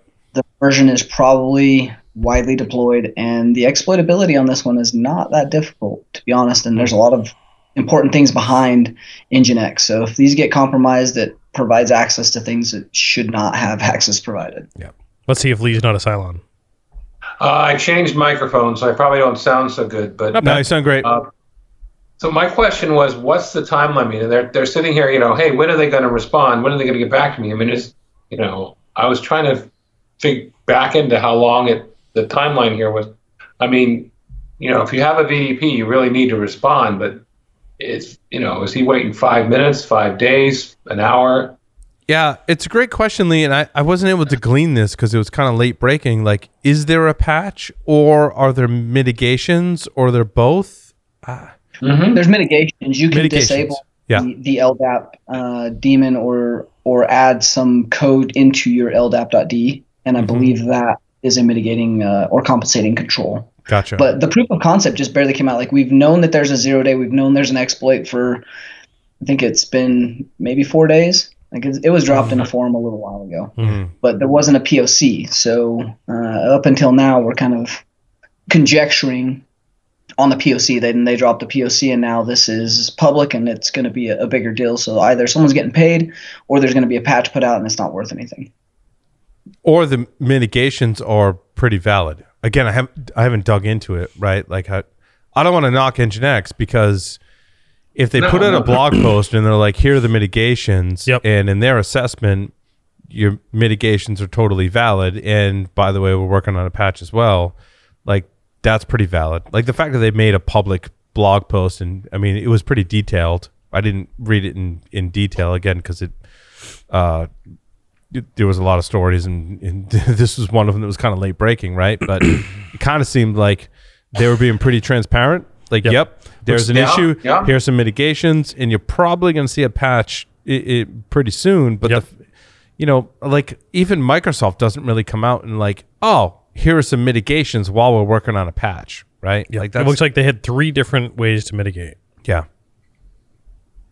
So I mean, if you're running Nginx, and I mean specifically, do you have to have some LDAP modules and support in here, or is this like if you're running Nginx? I think the LDAP.d or the LDAP process is actually running on Nginx by default. It may not be being used, so unless you've hardened your Nginx from defaults, I think it was default if I remember reading it right. I was testing the POC, and I haven't looked into the mitigations pieces yet. That's what I was supposed to be doing next. So I think if you're running Nginx, you got to pay attention to this, is what we're saying. Yeah. Regardless of your configuration, like go check. Yeah, I mean, this week has been kind of a weird week for news, but you look at some of the things that have dropped. There were 2 0 days in Microsoft that they disclosed. There's a DevOps critical. There was 115 CVEs and vulnerabilities this week in Patch Tuesday. It was a big Patch Tuesday yesterday, right? Yeah. It was yesterday, right? Bunch of RPC stuff that is potentially wormable. Yeah, remote, like a 9.8, like remote code execution through RPC unauthenticated externally via one of those 0 days, and it was being actively exploited. So that's a big deal. Plus, I mean, 115 for Microsoft, that's a pretty big Patch Tuesday. And there was another 0 day that was dropped literally 23 hours ago around print spooler. So again, make sure your print spoolers disable domain controllers. Which you should have already had done because of a bunch of stuff not all that long ago. Yeah. Print nightmare. Yep. Was one of these SMB remote procedure call runtime library 9.8 out of 10 CVE 2022 26809? Dan Kim at Versec, which is a company that I recognize. Versec does great work. This was they say a vulnerability found in SMB. Yep, you got one in RPC, you've got one in SMB that were critical. There were 5 criticals? 2 of them were 0 days. One of them actively exploited with RCE. It's not too often we talk about Patch Tuesday, right? As like late breaking. We used to news. all the time. Yeah, but like usually today it's like stuff we know about. Sure, apply the patches, like you're all good. Yeah. This one seems to be mid to medium, addressing 2 0 days, which is kind of. I mean, that not like that. Microsoft. Microsoft does a pretty good job today of locking shit down. Yeah. So. Yeah, you've got that. You've got Struts 2. You've got Nginx. You've got this week has been from a drop week. It's been pretty heavy, honestly. Yeah. But I didn't get through the Struts 2. Struts 2 had some stuff. CISA put out an advisory for Struts 2. Lee might have had a comment back there. Go ahead, Lee. I was going to say, while we're talking about Microsoft, we want to talk about their new auto patch stuff to go Lee. with all That's the where I fun was stuff going. they put out. Before we get to Struts 2, I absolutely agree, Lee. We should talk about their new auto patch feature, which seems to me like what we've been accomplishing with third-party tools. Perhaps if you know Active Directory well enough, you could accomplish natively in Active Directory, and that is updating not on Microsoft's schedule, but on your own schedule for native Microsoft Windows OS vulnerabilities, but also Office vulnerabilities and some adjacent stuff as well. It seems like this auto patch feature kind of gives you you want to update every Patch Tuesday, but now they're giving the option for enterprises to upgrade as soon as the stuff comes out and not waiting until Patch Tuesday. Did I get that? Did I glean that correctly from these articles? Yeah, that's been a thing. I mean, you've got different like preview and developer pipelines and early beta, early tester. You've had a lot of that availability. You can opt into Insider, but now they're starting to push that a little bit more mainstream, where you just get it. So it's a nice feature, and I think it is something that a lot of people will appreciate. Maybe not with inside of bigger enterprises that have change process testing, dev environments, like production things that you'll lose millions of dollars a minute. Like those are places you test these things. Other people like, let's get this out there so we don't have botnets running around on people's home crap over the place. Yeah, it's where I've always felt that we should be with Microsoft patches. I don't want to wait until Patch Tuesday and then triage all the stuff, test all the stuff, and then roll it out. Like I want it. I think in many environments, you can just roll this stuff out now, and not roll it all at once, right? I think it was what Microsoft was saying in their advisories is that you do what we advise many enterprises to do. Take this patch as soon as it's available, roll it out to a subset, make sure it's good. If it's good, keep rolling out. Like you're just basically in a constant state of rolling out patches, like testing it, right? Like roll it out. It's like a CI/CD pipeline. Exactly. That's what I'm a big fan of. Like keep rolling it out. Like if it causes a problem, sure, roll it back, do some testing, make it work, and then keep going. But like you're always in this cycle of doing it. Like to me, waiting to the second Tuesday of every month. I mean, go back to in our archives. Like we've kind of picked upon that. Like I don't want to wait. Like don't queue it up for me. I think there's so many organizations, especially today, that can go, no, good. Like give me the updates. Give me the update. I'll get them out. Like don't spoon. Like you don't need to hand hold me and spoon feed me. Like I'll get it out. Yeah. To Tyler's point, though, there are some organizations that are like, again, you lose risk of your point, Tyler, losing millions of dollars a minute. I totally get it. Like not everyone can patch the same way for every single system, but at least give the folks the opportunity who want that and can do it, the opportunity to patch as soon as that stuff is available. Now, my question would be, is the stuff that's on the quote advanced release, is that like a binary patch? Like you remember back in the day, like the third-party patches were things. Yes. Like there's a 0 day, and like the patch for this won't come out until Patch Tuesday, or Microsoft releases something out of cycle. But you can go and patch this binary by doing this edit third to party. it. Yeah. This third party edit of a binary. Are they? Hopefully they're wiping that out. Are they edits of a binary, or are they like a full patch thing that we're now alpha testing their patches for release on Patch Tuesday? I don't think that's a bad thing. No, I don't think so either. Yeah. But that's just my question. What role are they taking on this? Usually, if it's released to Insider or it's released pre-Patch Tuesday, those are pretty well tested. Okay, so traditional patch cycle as opposed to binary. Yeah, it's not like an out of bound in process alpha version of a KB exe that you're going to have iterations multiple times. Like this is what you're going to get provided when you get the Patch Tuesday update. Gotcha. It's been tested out well. And a lot of this.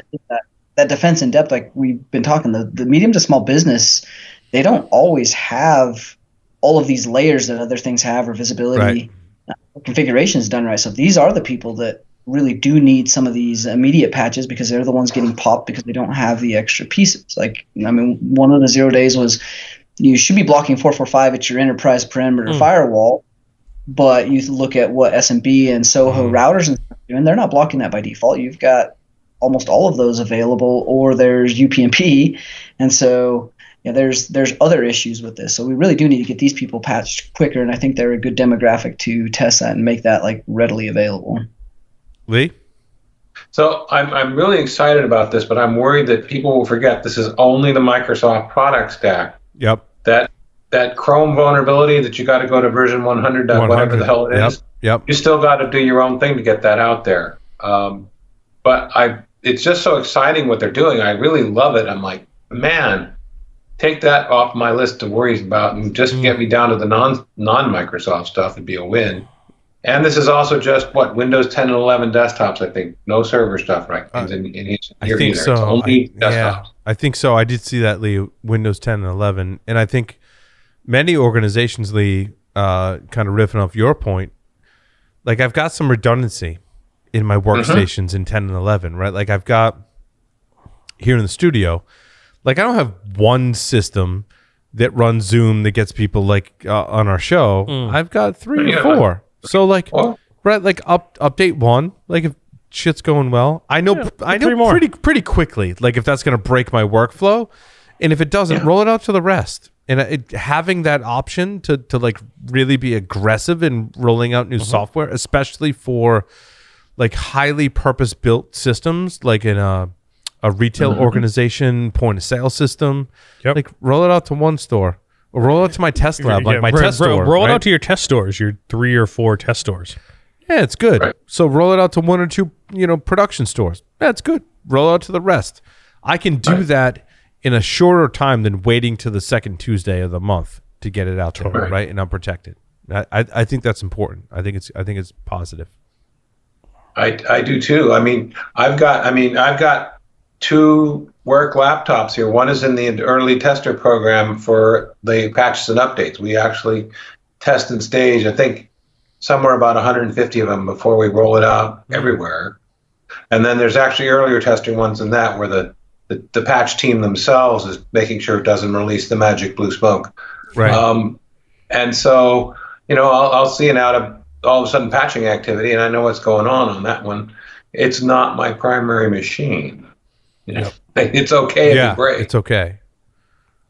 I mean, you also hope that Microsoft patches today don't break as much stuff as they used to. But there's always the exception.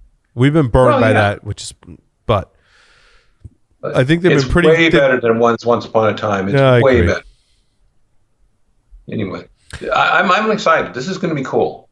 Yeah, agreed. Just the next evolution in Microsoft patching that maybe needed some attention. Doing a good job, but it can always get better. Speaking of next evolution, next evolution of Raspberry Pi OSs. Ooh. They've gone to, which I really like, which I wish more IoT and device manufacturers would adopt, is not setting. So, Raspberry Pi has they've broken this down to username and password and treating those completely separately. They've gone more towards a traditional Linux distribution model where you choose your username and your password, right? Traditionally in Raspberry Pi, you always have the user Pi, and way back in the day, it was user Pi and it was a standard password. Raspberry. Raspberry. And so they got rid of the default password. Now they're getting rid of the default username, which I think is a great step. I implore other distributions and devices to do the same thing. I think this is a great thing in terms of the defaults. The defaults in especially purpose-built, embedded IoT systems are often what cause us heinous problems when it comes to security. And I think the new Raspberry Pi OS Bullseye has basically getting rid of the default Pi user. I think it's a great step. I think it's a step in the right direction. Certainly, they articulated it very well in that. Well, yeah, we got rid of the default password, so you still could brute force the Pi user, but now we're kind of taking away the Pi user. I think getting ahead of security in this particular scenario is the way to go. Yep. So I particularly love this, and it's very much a response to some of the European legislation that is basically saying you can't have default usernames and passwords on your shit. Right. And I'm thinking about this, and I'm like, oh, well, great. It's going to ask you during boot time to create a new user that's not Pi or could be Pi. Yeah, ask you for your username and the screenshots. Get a new username and password. I'm like, well, shit. 99% of the Raspberry Pis that I've ever installed are all headless. They have a solution for that. I'm like, fuck, how are they going to do that? Like, well, yeah, okay. Yeah, you echo some stuff into a file on the boot partition after you flash the... Well, the first one is like, if you use our official Raspberry Pi Imager tool, it will ask you these questions. And I'm like, no. And then it's like, oh, well, if you just put this in the a file with an encrypted password. There's a file in the boot partition, right? Yep, file in the boot partition that will configure this the first time that you boot this thing up, and it will apparently it deletes the file. Or if not, if nothing else, you can go and delete it afterwards. You flash your micro SD card, and then you edit the file on your micro SD card. Userconf.txt on the boot partition of the SD card. Right. Which contains a single line of text consisting of username : encrypted password, which the encrypted password is passed to OpenSSL password -6 standard. Yeah, I think that's really smart. Yeah, I really like this, and I got work to do. There was another article someone sent to me about performance on the Raspberry Pi and how micro SD is not as performant as an actual NVMe. Okay. It's somewhere in our internal Slack channel. Yep, I was seeing I think some it was of this. John Kinsella, who's amazing. Yep. It kind of floated us by, like, when you're building purpose-built Raspberry Pis for things like, what is the gaming one? The emulator? RetroPie. When you're building a RetroPie, not to do it on micro SD, but to do it on actual NVMe hardware. And there's a person who's done some amazing research and performance. I think he wrote a benchmarking tool and then produced all of his results and like makes hardware recommendations on how to do this. And I was like, dude, you're awesome. Like, that's for not just like I've built RetroPies in the past, and they're amazing and they're awesome, and the kids have so much fun with them, right? But also all of our Raspberry Pis that we purpose built for all kinds of different things can benefit from this person's research. So I'd argue everything that I use a Raspberry Pi for definitely knows that there is some latency and isn't the most powerful computing platform, and everything that I throw at it is But then again, I'm not your typical Raspberry Pi user. I've probably got... Hey, it's hard to say what a typical Raspberry Pi user is, Larry. But, well, I mean, typical Raspberry Pi user here it is. Has one or two. I have 50. JamesAChambers.com has a post on February 4th, 2019, Raspberry Pi Cheap SSD Upgrade Guide. Yep. And, I mean, this person has done some amazing testing on like what hardware to buy, like performance benchmarked everything. And I thank John Kinsella from Application Security Weekly for bringing this to our attention. Just an amazing post. So if you're using Raspberry Pis, go to JamesAChambers.com, and he's got a lot of research and posts about how to do that. Yep. Awesome stuff. What else? Now, if we could only keep my RTL SDR cool, that would be awesome. I was thinking about Paul when I saw the AWS Lambda hack. Oh yeah, that was really interesting. You started it too, Paul. It was I was kind of hoping there was number two. Yeah, it was. I was kind of hoping, Lee, when I read this, that there was an actual attack against AWS Lambda, but it turns out, like, the way I read that, it was like generic kind of malware that kind of sensed that it was in Lambda and did specific things against it. So one of the features of the malware was to use DNS over HTTPS for communicating its command and control. So it doesn't necessarily target a weakness in Lambda, but checks for that environment and then does like specific stuff if it's in that environment. So like this malware will run on really like any kind of Linux type environment, but if it's in Lambda, it'll do special stuff. In the CatoSecurity.com blog provides way more details as to exactly how it operates in Lambda, which I thought was kind of interesting. Yeah. I mean, one of the things that popped out for me is, it's written in Go and it's got an XMR ring crypto miner built into it. Yep. And I'm thinking, getting that flying in a serverless environment, that's interesting. I wonder if it could stay under the radar, because those are big resource hogs. Yeah, you don't realize it till you get your bill, Lee, right? Yeah, and that's all you crap. need, right, Tyler? He's shaking his head. Yep. Uh-huh. It was kind of interesting to tie that one to the RDS one. Where's my RDS one? Amazon RDS. There was a researcher that did some awesome research on RDS and some of the weaknesses. And where's that story? Number 9. Yeah, thank you, Lee. My story number 9. So the log _ FWD extension so this was pre-installed in both Aurora Postgres SQL and Amazon RDS for PostSQL. A privileged authenticated user able to trigger the bug could use the leaked credentials to gain elevated access to database resources. That sounds like really bad, but really it's in an AWS context. In other words, I get these credentials, and these credentials give me access to, a quote from the article, internal RDS services or move between databases or other AWS accounts. So it kind of seemed to me like you don't get the database credentials necessarily to harvest all the data, but you get credentials that allow you to access all of the resources that are assigned to your AWS resources tied to your database. So if you've tied your database to other AWS stuff, I can gain access to that. That's what my comment was like.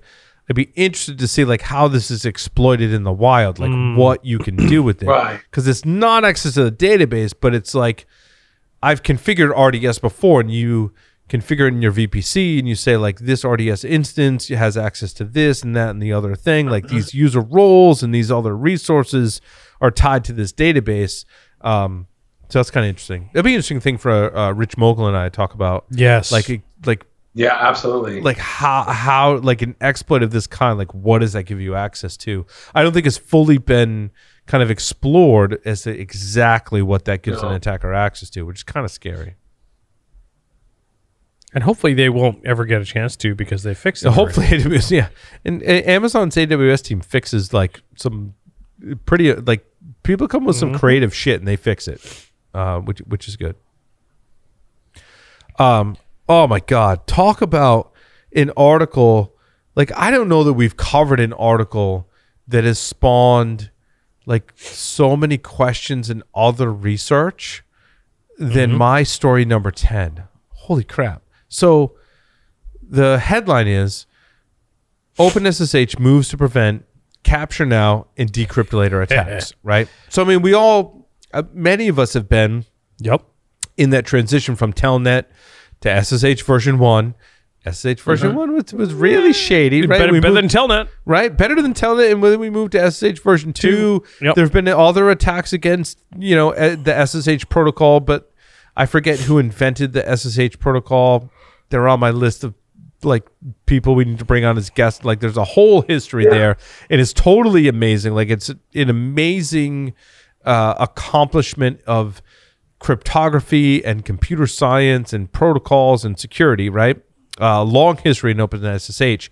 In their latest version 9.0, they're basically hardening OpenSSH against quantum cryptography attacks. They're like, look, we're going to make these changes in this version to protect if someone were to capture encrypted traffic and then have a quantum computer that can break that cryptography. Like, talk about vision. It's totally amazing. What like spawned so much research that we would have to like really talk to someone who was like a really big crypto kind of, and could use their psychology degree to come up with some good analogies for us, for us dumb people. Dude, totally true.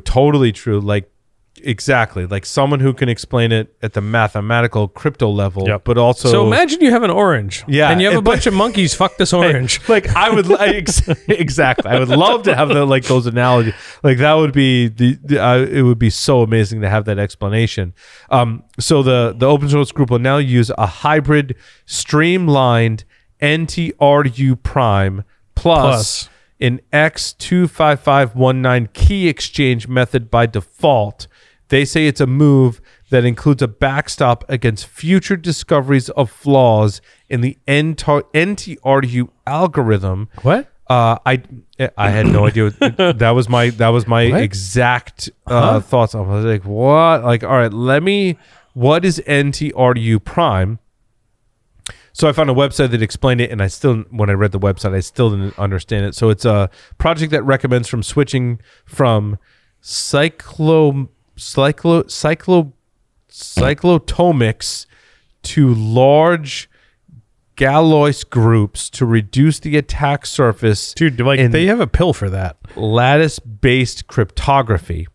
And they go on to describe my what the grapevines. NTRU prime, a streamlined MTRU prime is a small lattice-based KEM aimed for the standard of goal of INDCAA2 security. What? And again, I'm What? like researching all the, like, what do those acronyms mean? KEM is... It's Oh. more. It's more. No. It's K- more secure. KEM was a thing. Hold on. KEM. I did this Google search. KEM cryptography is key encapsulation mechanism is what KEM is. Like I had to like literally read the sentence and then research the algorithms and then go back and like reread the sentence to understand it because I totally didn't understand it. Dude, it's too much work. Well, like a lot, and then also the X5. Stop. X25519 is the Diffie-Hellman based key exchange. So X25519 is an elliptic curve Diffie-Hellman key exchange using Lord. curve 25519. I don't know what curve 25519 is. I didn't click that link to see what that is. It says it allows two parties to jointly agree on a shared secret Yep. using an insecure channel.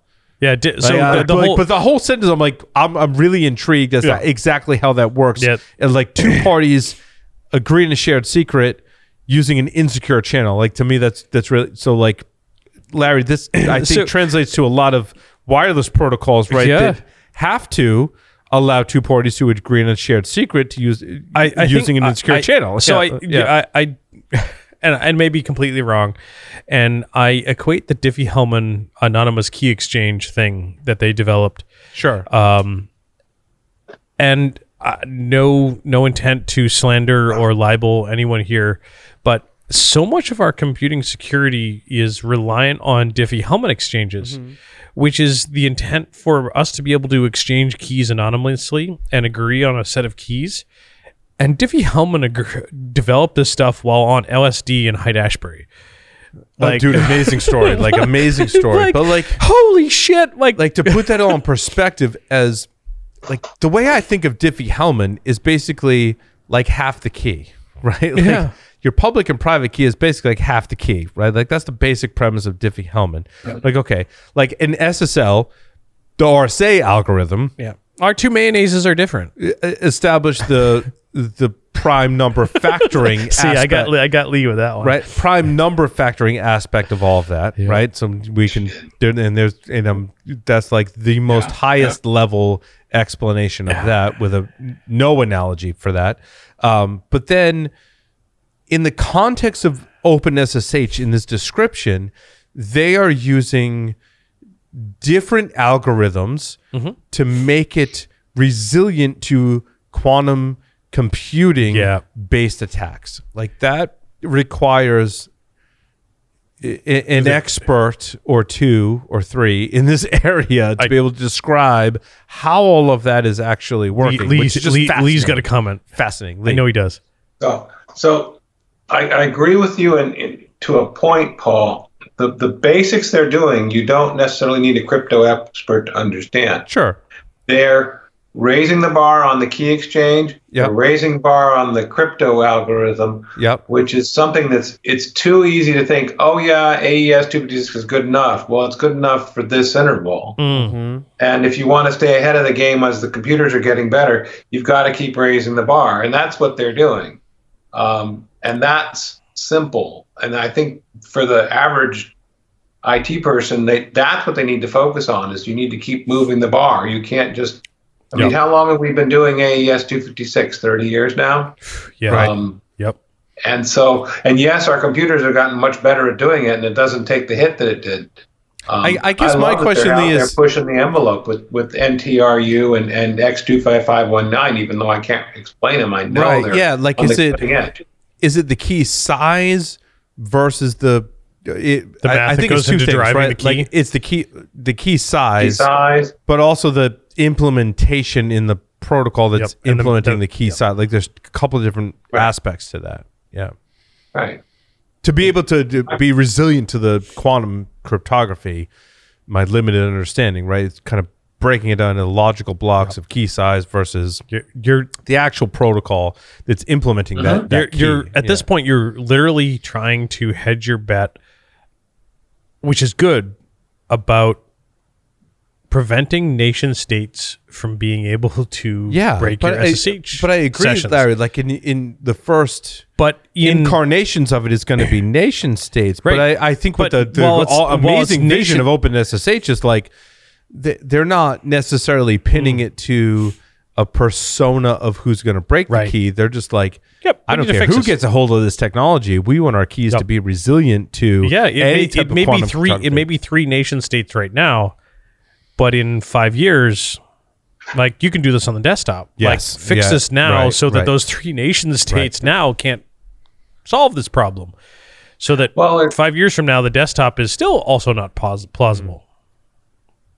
There's one more thing we have to remember to do, though, and that is that beyond all the security and the strength of the key is to remember to rotate them. You don't run them indefinitely, because the longer they run, the greater the risk that somebody has captured it. No, it's a great point, Lee. Yeah. Yep. Yep. When's the last time you changed your SSH host keys? I can tell you exactly when. Yeah, me too. Probably Yeah, about but, the same life also- cycle point. Yeah, but also your point, there's great solutions out there for rotating your keys, right? Oh, yeah. Yeah. I can tell you exactly when, October 8th, 2018. There you go. That's all.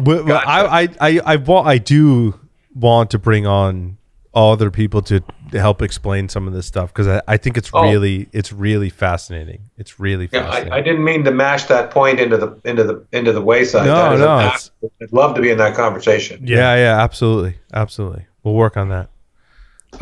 The not as technical, transitioning from really in-depth cryptography to the former Ethereum developer, Virgil Griffith, is sentenced to 5+ years in prison for basically enabling or attempting to enable North Korea to evade certain types of sanctions in money. I want to say money laundering, right? But evade. Tyler, go ahead. How to leverage cryptocurrency in order to evade sanctions. Like, you went and did a presentation at Pyeongchang, or however you say it. I'm not good in North Korean. So there was a conference there. He had a lot of evidence against him, with him giving pictures, having no sanctions, a smiley face on the chalkboard. Right. But what I thought was interesting, just to talk about the justice system for a moment here in the U.S., there was when you're prosecuted here in the U.S. for various crimes, right? This was a federal offense, right? And he was prosecuted in the U.S., but brought to New York. I think there's major cities, like if you're prosecuted for a federal crime, where they have federal prisons that, like, that's not where you're serving your time. That's where you're serving your kind of interim time while you're awaiting sentencing, and waiting for your trial. First, your trial to take place, and then sentencing. And he was in the Brooklyn It's in the article. Hold on. The BWM. Yeah, One of that. BW Brooklyn something prison, Brooklyn's Metropolitan Medical- Detention Center, Yeah. MDC. There's another one, I think maybe for more New York jurisdiction crimes that's on Ellis Island. It's like on an island as well, where you've heard about similar. Like basically, his defense was like, our client that we're representing was in deplorable conditions in a New York based prison. And there's this one, Brooklyn's Metropolitan Detention Center, is for more federal crimes, the way I understand it. There's other ones that are more for localized crimes that seem to me to share similar stories where inmates have spent, inmates might be the wrong term, but I'll use it in this general sense, right? Inmates have spent time in solitary confinement, have not been given proper, basically health conditions in terms of food, in terms of medical care. I've heard lots of stories in other podcasts I listen to outside of cybersecurity, in terms of getting basic health care, food, all of those. What they said, now I didn't think this was true. Not cybersecurity related, right? But the defense was making the argument that like the 10 months that Griffith spent in this prison should be counted as double because the conditions were so deplorable. I don't disagree with that. Nope. Based on what I've read about what happens in like these prisons, right? But in some of the other circumstances, the medical care was deplorable. There was a mafia informant named Joe Barone that I listened to a 2-part podcast on, and he talked about this, and I felt really bad for him in that he was cooperating with law enforcement in the FBI, but also all kinds. Go listen to Jordan Harbinger in his interview with Joe Barone. It's amazing. He was like, I got like really crappy medical care, basically. Like I got Mercer, and like it wasn't treated right, and I had to get it treated for those again. outside of Rhode Island. It's MRSA. MRSA, right? Right? Mercer. Right. Yeah.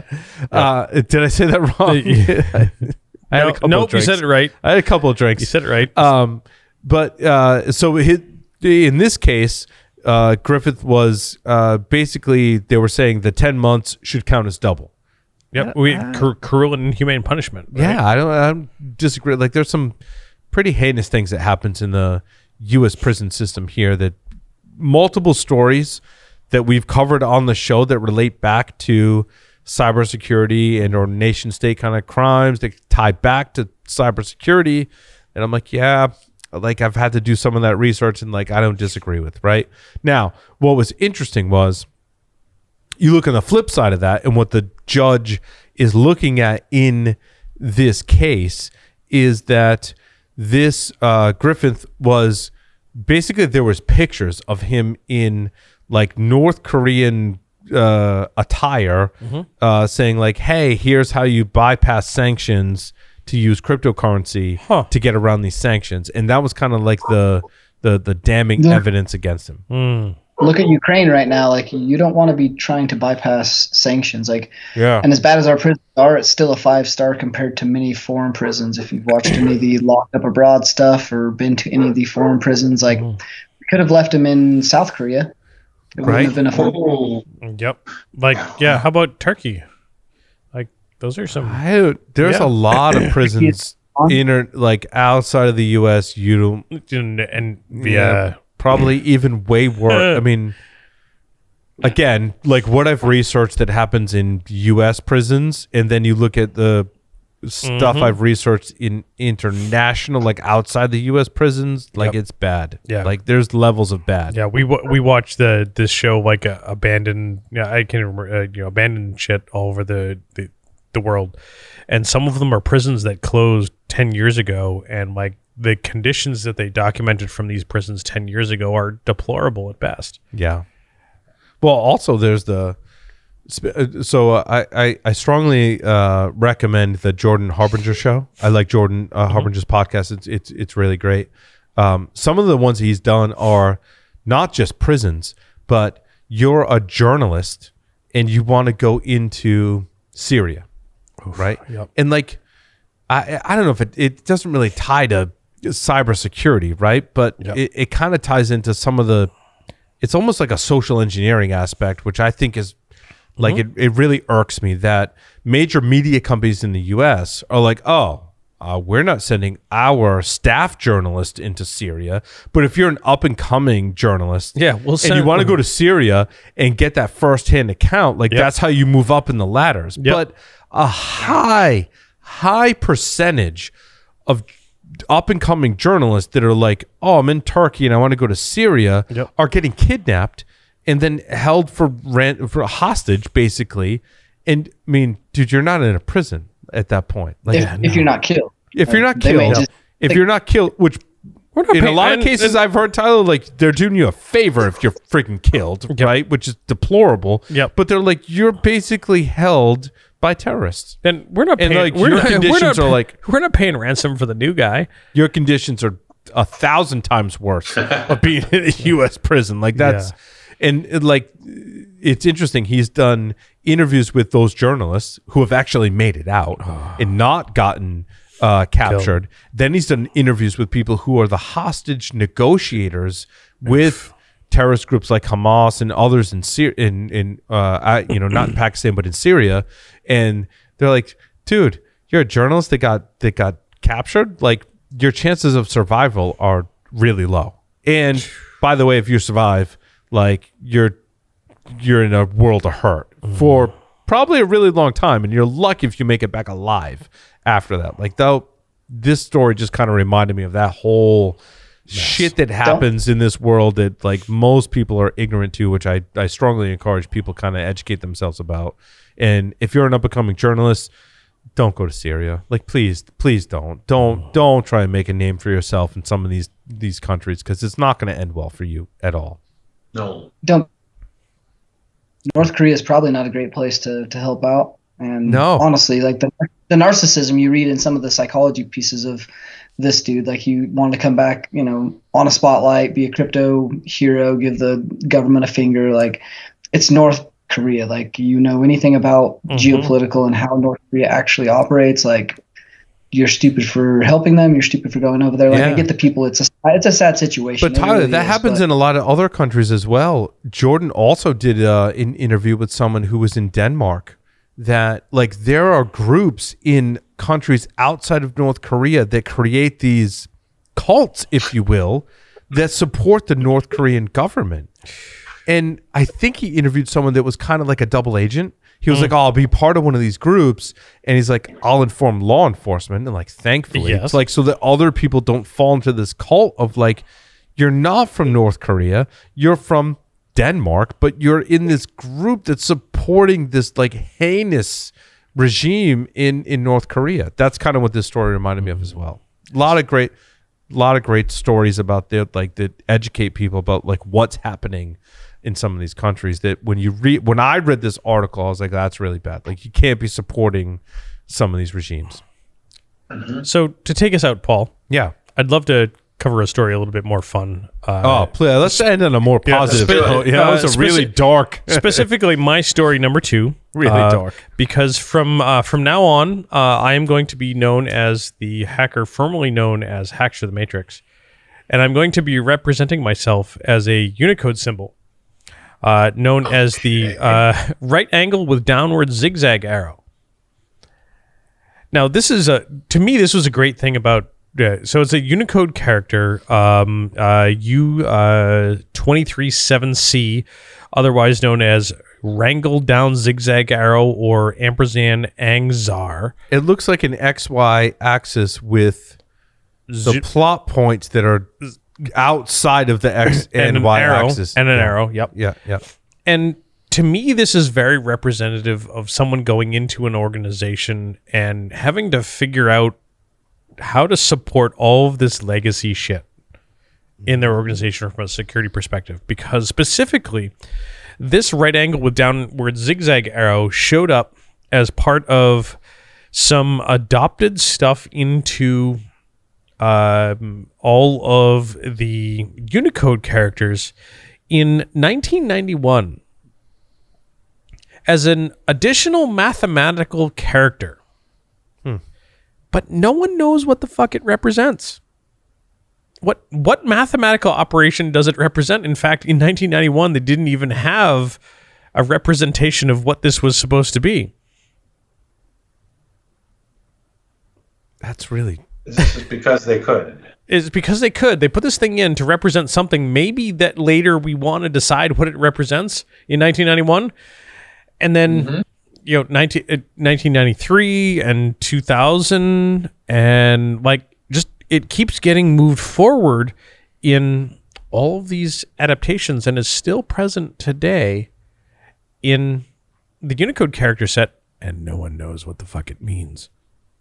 This is the meaning of the character in question will be whatever meaning is assigned by whoever uses it next. It is my name. If anyone uses it at all. It is my current hacker handle. That's there. It is. Done. Things are. Thank you, Mr. Jonathan Chan, a student at UBC who did all the research on the background, and now I get to claim it. I love it. I love that master's degree students can take the luxury or opportunity to research these esoteric things and kind of bring them to light. Enjoy paying for that when you have the time to do it and the motivation to still undertake those efforts. Yeah, but I still I think a lot of academic research, like as we've covered on the show, might not be relevant today. But then you fast forward 5-10 years in the future, and all of a sudden, it's relevant, right? All I'm doing is thinking of, can I use this in email to get past spam filters or encode my malware with this Unicode that gets decrypted and it has its own purpose? This seems amazing. 2 bytes, yeah. Yeah. It's pretty wild, Larry. Crazy. The hacker formerly known as Hacker the Matrix is now identified by a right angle squiggly mark. What is the actual Unicode code? It is. His research paper is amazing. 237C. 237C. Yep. Right angle with downward zigzag arrow. Thank you, 237C. You're welcome. 237C. That's great. That's good stuff. Well, thank you everyone for listening and watching this edition of Paul's Security Weekly. Larry, take us out. Over and